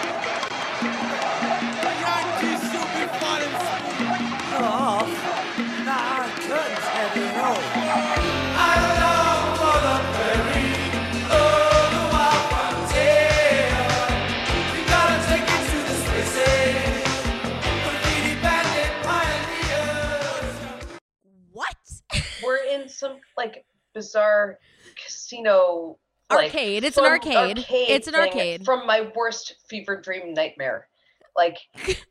And we open with all this like Joe Strummer, like Rasta patois, like it's not him. He's talking to another Rasta. He's talking to an unnamed character, just labeled Rasta in the lyrics, and there's this weird Waiting for Godot-esque interaction between them. They're doing it for the whole song. That wasn't just an intro. It goes from this like fucking extremely strange, like, weird performance art, like appropriative patois performance art juxtaposed with that one, I guess, a hook that you heard. Graffiti Bandit Pioneers? I long for the prairie. Graffiti Bandit. They built the entire song around one chorus that is not good. That's not a song. I don't think there's even a verse in the entire song. There is not. A chorus. Yeah. It's just him talking to that quote unquote Rasta. I long for the prairie or the wild frontier. We gotta take it to the space age. Graffiti Bandit Pioneers. So Mic drop together. This may be an early Mescaleros lyrical exercise, but it is in practice. What a napkin song! He wrote like maximum 20 words, and then the rest of it is just him shooting the shit with Mr. Rasta. Yeah, somehow did he was Joe Strummer just like zooted, hanging out in an arcade, and then like Fela Kuti was playing at the arcade, and he got into an argument with a Jamaican guy, and for some reason he was just like, that was brilliant, I'm gonna turn that into a song. Just whatever this is a song. Wind it back and press and record. You don't even need to write any lyrics. Doesn't need to be music. This is the song. These fucking pigs love everything I write. These capitalist swine. Yeah, I don't know what the fuck is going on. Like, it just goes on like that. Eventually, they add some castanets, because why not? Like, let's just throw that in there, too. This is truly baffling. We were going to be selective. It's way too late. I do love the rhythm of the chorus. It is a good chorus, rhythm. It's just all the words are garbage and everything between the words. Because it's a 4/4 rock song. That's the rhythm. There's nothing unique about the rhythm. It's just. Are you talking about the congas? There's good conga playing on this song. Well, I will tell you, that's that's my favorite part of the Clash is the congas. Really, it's really a highlight. Appropriation is my favorite part. Yeah, Weindorf really killed it on those congas. He's so versatile. I think there could have been a good chorus there. He just graffiti bandit pioneers. It makes sense if you don't think about it. We just bring dance together. It's fun. But again, they went with the football vocals on it. And yeah, I mean, I guess you can argue that yes, like, the chorus, the rhythm and melody of the chorus is good, but I mean, it's like 8 seconds of the song, and it's the only part of the song that is. They do it like 15 times during the song, so it is basically most of the song. True, but it doesn't change any of the time they do. I don't know. The song was baffling to me. I almost kind of appreciate it for, it's just like Dadaism. They just it's surreal. So we all know what outsider music is, right? Yes, we do. Well, that's just not what I'm seeking from the Clash. No. Well, a different kind of outsider music. Not an outsider to music like the Shags, but an outsider to society making good music. That's the kind of outsider music I want from the Clash. I don't want somebody who doesn't know how to play an instrument or instruments being replaced by animatronic toucans. Like, the decision making, the taste level is so questionable here. Can I just put out my opinion? Yeah. No. This song and the next song were never meant to be on this album, but they just ran out of songs, so they put them both on. This next song is, oh my god, one incredible of the most baffling and confounding experiences I've ever had. I really like Megan's take on this song. Oh my god. I can't wait to hear it. I can't wait to hear it. I have so many notes and it's just question marks. None of those question marks will be answered, my friend, I promise you. But this, my friends, my precious and loyal stoppies, we've referenced it several times. This is Finger Poppin'. Save yourself. Points and a brand new dance. This finger points for a new romance. Still fingers got no ring. It can point at anything. This finger point's gonna pop tonight. Gonna point at the best girl in sight. Don't touch ya. Finger pop. Don't touch ya. Finger pop. So I have two thoughts. I left my body listening to this song. Please continue. Well, on the one hand, this sort of sounds like they were failing at what New Order was succeeding at, maybe. But more importantly, when I hear this and try to just envision it, try to understand, if someone were playing this song, what would be happening, I come up with Grease, the musical. Just seriously, this is a song about boys, pointing at girls. and then finger popping them afterwards. Yeah, hell yeah. Literally, yeah. It's just This here finger's No. got no ring. It'll point at anything. oh good. I was worried about There is that. no musical or anything that can help this song. This is definitely the funniest song that we've played on this show, at least since like Speed and Bullet to Heaven. I don't If know. not Fieldy's since Dreams. Lulu. Fieldy's Dreams. Oh yeah, Fieldy's Dreams. I- I forgot. Still, this is on that level. This is on a Fieldy's Dreams This is level. on a Fieldy's Dreams level. It is my mashup was this is Dirty Work meets Return of Bruno with Right Said Fred rap over it. Like it is plus like somehow mashed up with that fucking Simpsons crack that whip, a licorice whip. Like fucking Finger pop. finger pop. I don't have a frame of reference. I don't know what to compare this to. I've never heard anything like Finger Pop. This is, I will this tell is a you true this. Make It Stop classic, I think. Make it stop. Finger pop. This was cut from right after Greased Lightning. Like It's really like it's Danny Zuko just trying to inspire the boys. Like I hear Don't that, talk but like you shop. said, it's also got New Order like drum machine parts.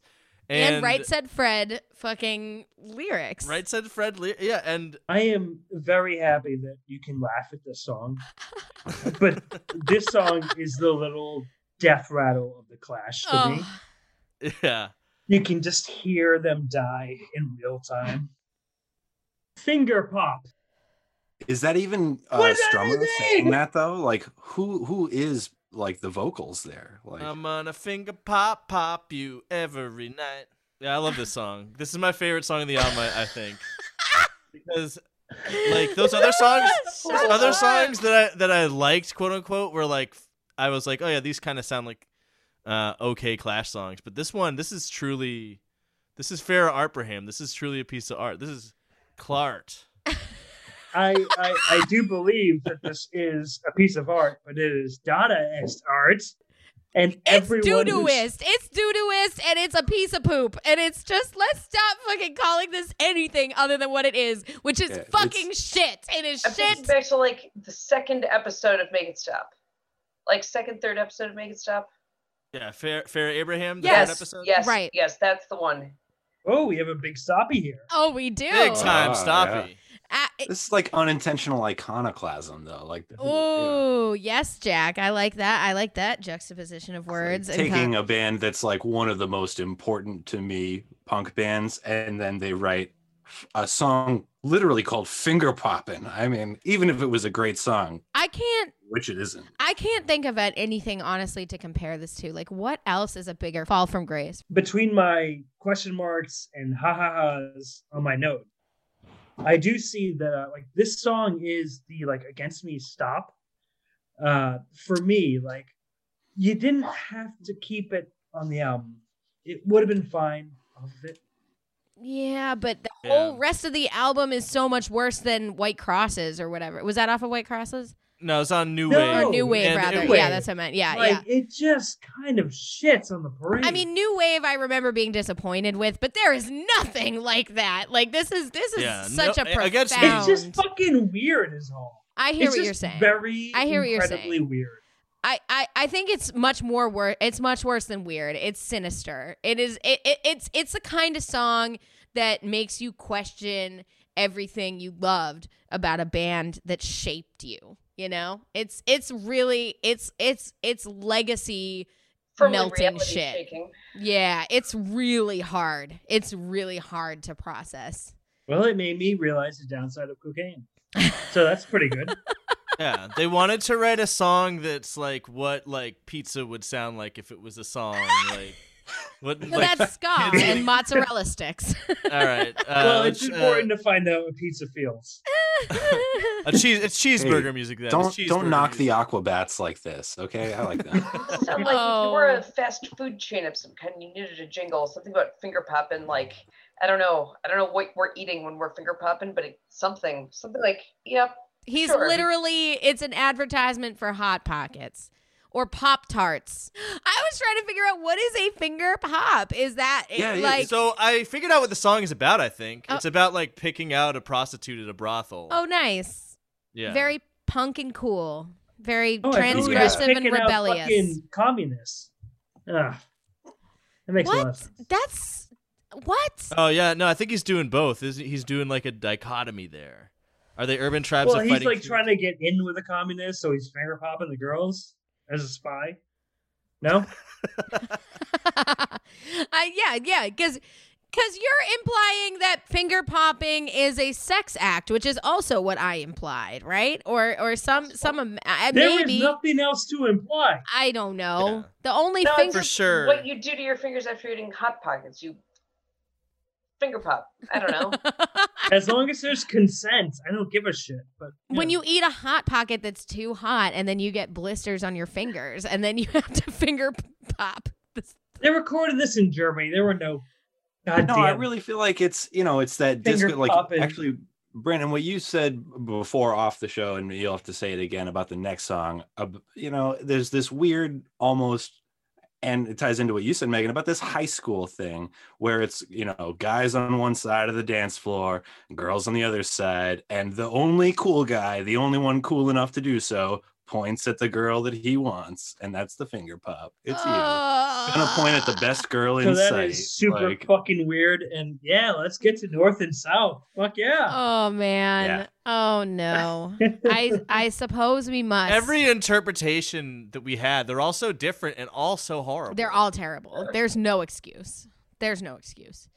The idea that they would keep this on that, I mean, they gave up. Oh They yes, gave up. dude. Thank God. For the show, though, it's a gold mine. For It is Make a gold Stop, mine. It's a Lulu unto itself. in the sense that it's so completely confounding and so completely undesired. Not to me.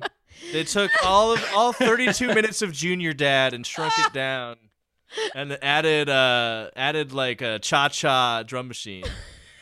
The marimba. Oh man. All right, let's go on. We got 2 more songs here. Let's fucking bang them out. This next one is called North and South. Here we go. Plastic knife. Now I know time can much. Who is charging? Now I know words are only cheap. It's gonna be a burnout around this town. South is so, but the North is down. Dude, I gotta. Why did they have the drum machine do that? don't- Why did they have the drum machine go, instead of playing a beat like a drum machine usually does, they had it go with just snare.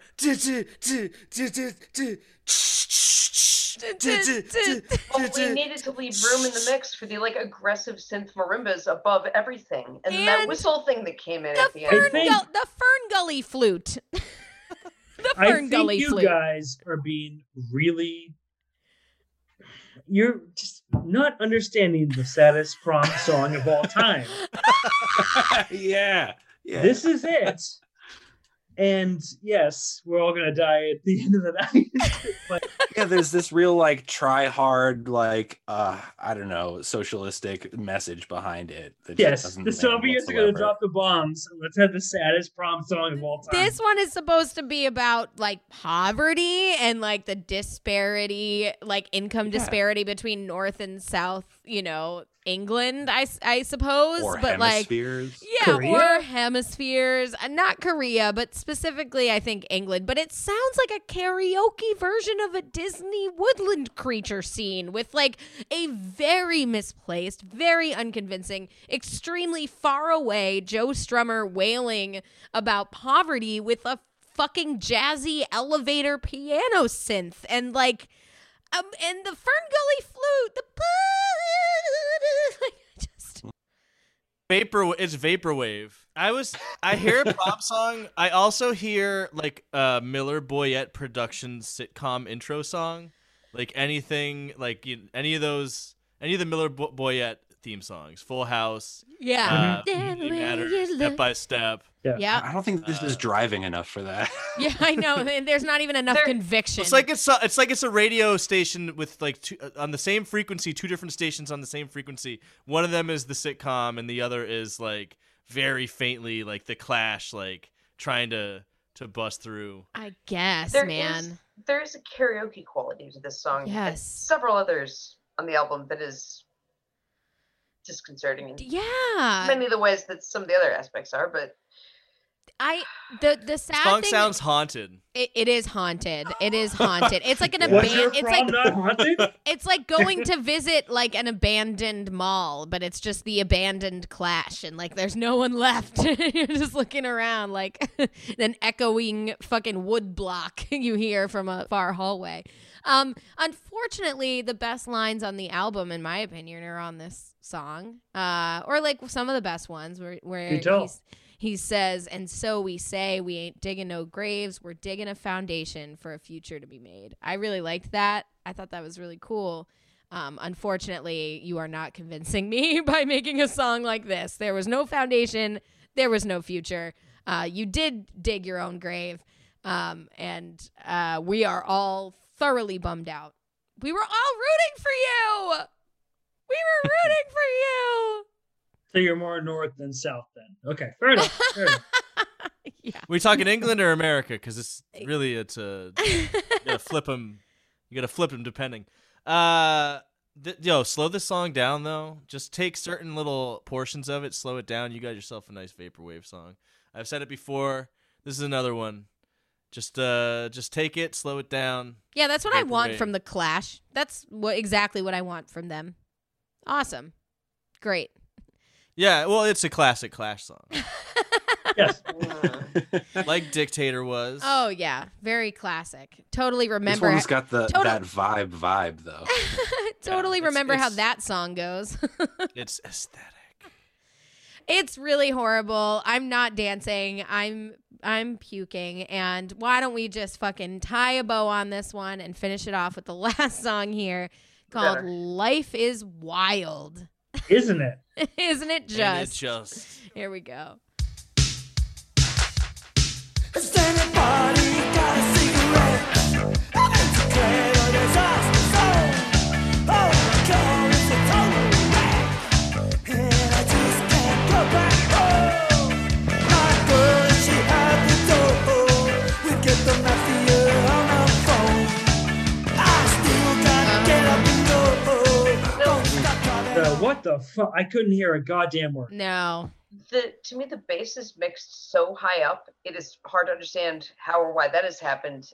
I might like the bass line to this song. I'm not really sure. I really wonder if Paul Simonon wrote that bass line before they supplanted him with the entire album. Yeah. Maybe that's actually him on this song. It kind of sounds like his signature playing style. Well, that's what I mean. Like, did he write it? Probably. But did he play it? I don't know. Yeah.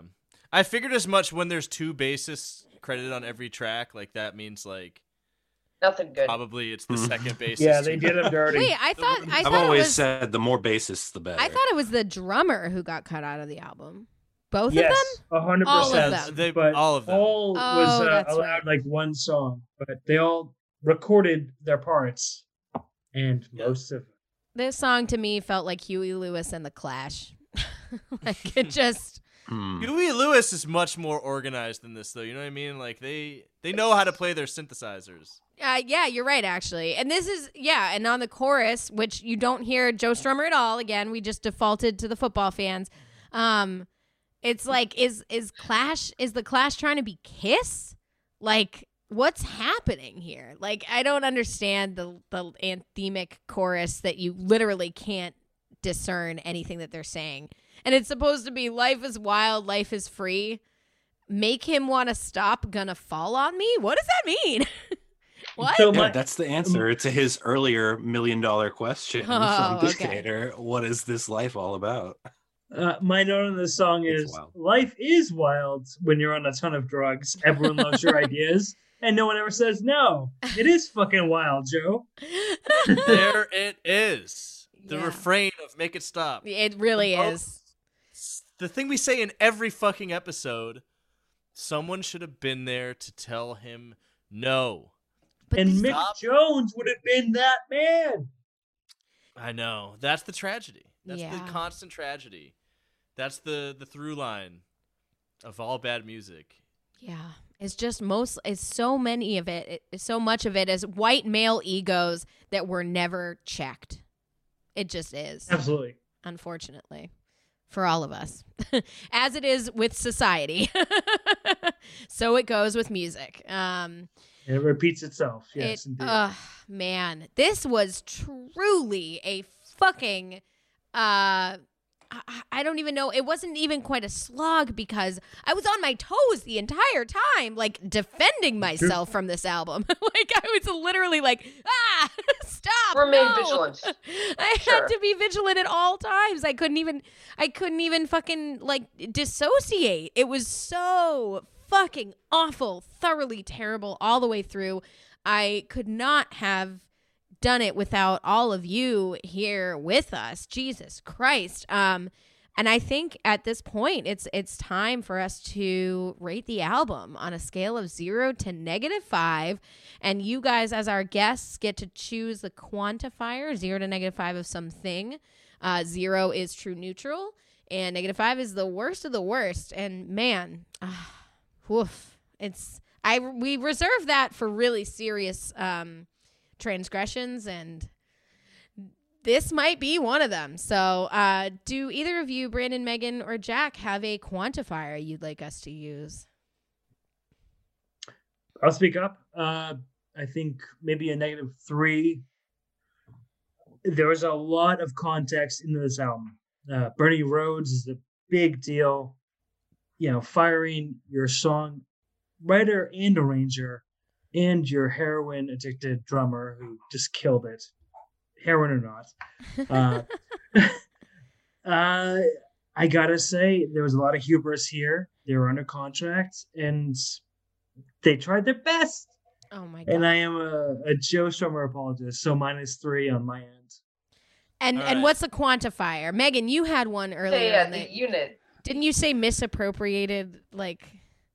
African drums? Ethnic sound samples. Yeah, like this album as a Clash album gets like a -5 finger pops. That's a good quantifier. There it is. Excellent. Let's stick with that. There we go. But as an album in totality, or like among the pantheon of all albums, maybe it only gets like as an album, like the worst album or the best to worst album of all time, maybe only like a -3 appropriated bongo rhythms. Seems right. I'll put both of them in the spreadsheet. We'll do finger pops and appropriated African rhythms. Yes. Yeah. Finger popping African rhythms. Yeah, we could just mash them up. Yeah. They sure did. But Megan, go ahead. What's your rating? I think that Brendan and Jack have said it all at this point. I was thinking like -2.5. It's so uncomfortable. Like there's so many things that are so uncomfortable. The level of karaoke, the level of appropriation, the just sort of bizarre, like disembodiedness of a lot of the content. Like that's, I don't know, that's what I've got. I'm not sure that makes any more sense than any of the album, but like that's where I'm at. I don't know. Mike Dunn, do you want to go? I feel like I'm ready to get fucking heated out the gate here and drop a little bomb and say that I fucking think y'all are being way too kind to this album. It is very ridiculous, kind. Extremely kind, way too fucking kind. This album is an abomination on so many fucking levels. It is terrible as a concept. There's zero fucking conviction or actual like through line to the whole album. There's no cohesion. There's no point. It's completely, totally throw shit at the wall and don't even wait to see if it sticks. Just fucking there's no editing. There's no there's no unifying concept. There's no thesis. Anytime they try to make a point, it sounds like a fucking embarrassing pantomime of political points they've made on earlier albums. There's none of the original members of the album of the fucking band on the album besides Joe Strummer, who half the time sounds like he's down the street in a cave somewhere. And K-hole. and it has fucking synth instruments that I didn't even know were even invented, and just a complete cacophony of useless cliches and distracting fucking synth violin hits, and I hated it completely. And from a band that is so legendary and so influential and can be such a transgressive band that is so fundamental to rock and roll music itself. -5. Done. I'm sorry. I think it's atrocious. Wow. I'm sorry. Maybe okay. I'm sorry. I'll take it back. -4.75 because one of those songs. What was the one I liked? 3-Card Trick. 3-Card Trick. Yep, that was a good song. So -4.75. Go ahead, Mike Dunn. Heather, it's crazy that you gave it that -5. Like, it's worse than the weirdness. It's worse than the fucking Green Day album. Oh, for sure. Definitely, yes. Because I was really landing, closer to, I think, like where Time and Place rated the album. Because I was like, there's 3 songs that I kind of liked, and it's still Joe Strummer, and some of the lyrics are okay. But just as we were doing this episode, like I just kept feeling like it was a -5. Yes. Like, it's so hard. It's such a fall from grace. Like, and of all the falls from grace that we've heard, and we've heard a lot. We've heard bad albums from legendary artists before. Neil Young, and we've done 2 terrible Metallica albums, and all these other like legends and stuff.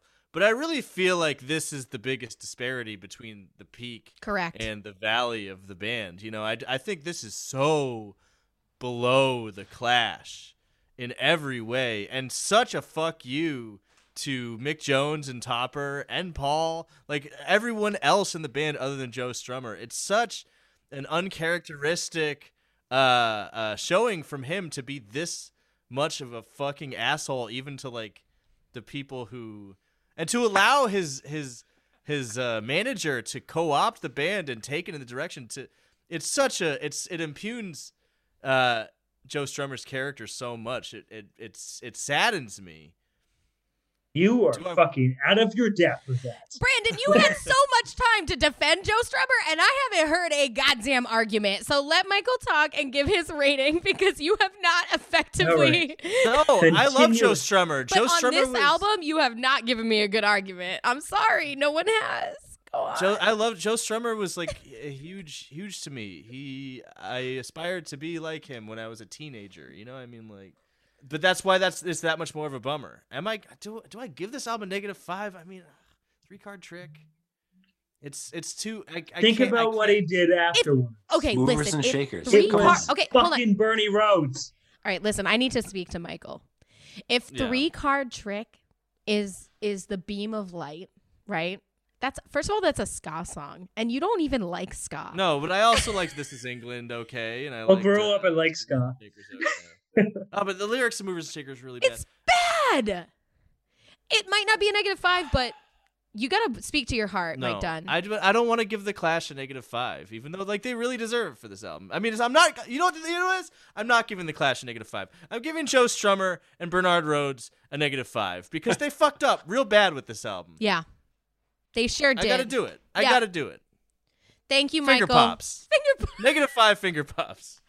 Boom! There it is. Finger popping African rhythms. You gave a dead man -5 finger pops. Well done. I hope you're proud of yourself. The Clash, the band. Overall, this doesn't. I think they're a positive 5 finger pops band, but and this album doesn't affect that score. But the album itself it's horrible. It's horrible. We get what we get, and we do get upset, and we are fully justified in that anger. And I appreciate the honesty from you, Mike Dunn, the vulnerability in giving this album what it truly deserves. And I probably should have stuck with my -5, but listen, it's fine. Take your finger pops and stick them where the Clash don't shine. Right up your Clash.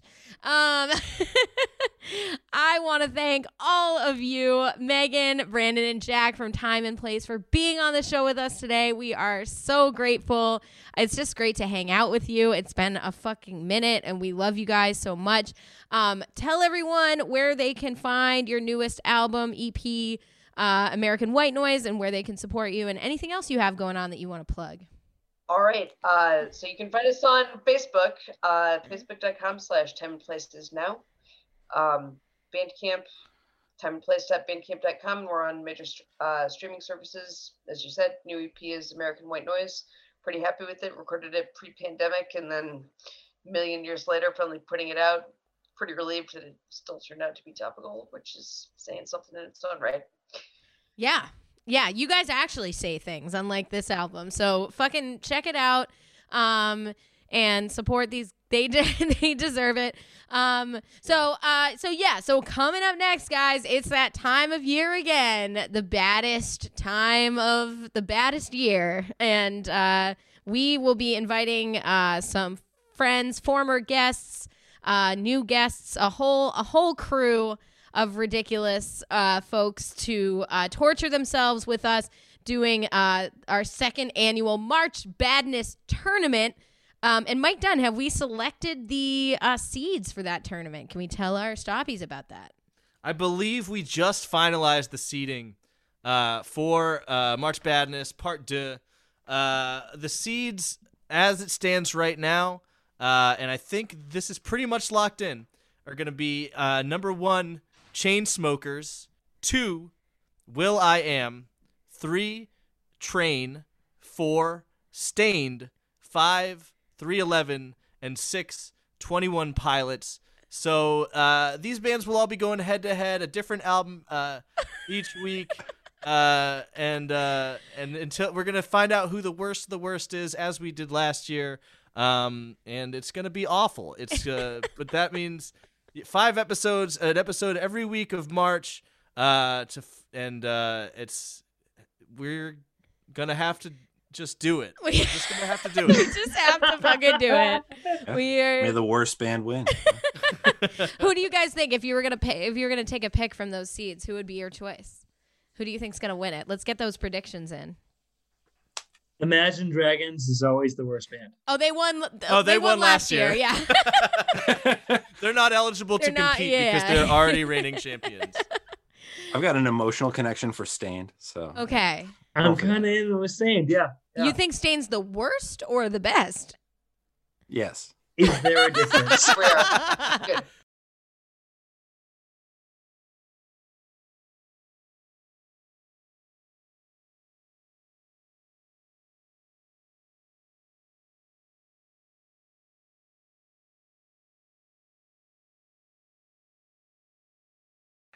I'm predicting. Fine, we can't blame you for that. I'm gonna make my prediction right here, right now. Okay. I think it's gonna be Chainsmokers. I think they're taking it all. Oh, they are the top seed. They are so that's not a wild card pick. Mm-hmm. That wouldn't pay out much in the Vegas odds. I haven't listened to any of them like at all. But I just know that I hate them so much. So I think it's gonna be them. I think it's gonna be right.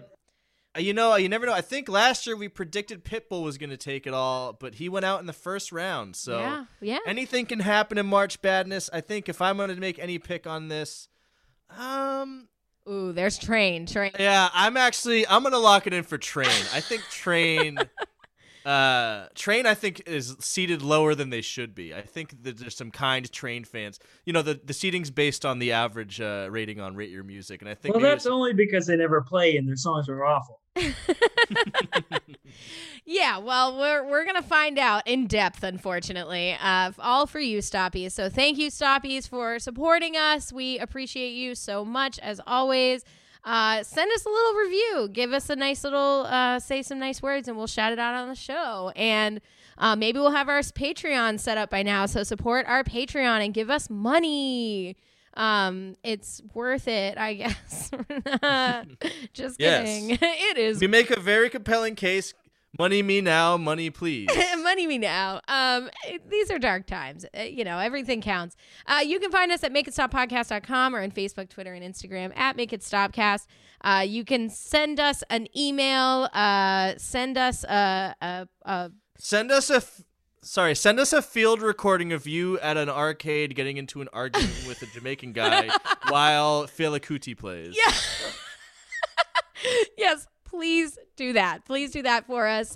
We would love to see it, love to hear it. We'll play it on the show. We'll see you for the next one, guys. Bye. Bye. Peace out. Bye. The Make It Stop podcast is produced, recorded, and edited by Heather McCormick. It is affiliated with the Boston Free Radio Podcast Network at bostonfreeradio.com and with Somerville Media Center, based out of Somerville, Massachusetts. The music used for our intro was produced by Patrick Ahern. Thanks for listening.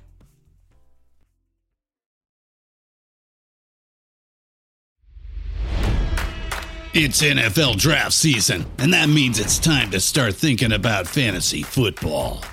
FantasyPoints.com features industry-leading experts and prognosticators using proprietary hand-charted data to help you score more fantasy points. FantasyPoints.com is the place to go for whatever kind of fantasy football you play. Whether you play fantasy football, daily fantasy sports, or do a little bit of everything, Fantasy Points has the meticulously researched content to guide you to victory. And why wait for the fall? Fantasy Points also covers the new spring football league, the UFL. Join the guru, John Hansen, Scott Barrett, Joe Dolan, and other massive names in the fantasy football universe with an exclusive offer. Use code Pantheon for 15% off any Fantasy Points package, including the all-in package, with access to every article, tool, and data nugget that Fantasy Points has to offer. That's FantasyPoints.com and code Pantheon for 15% off at Fantasy Points. FantasyPoints.com, code Pantheon. Score more fantasy points.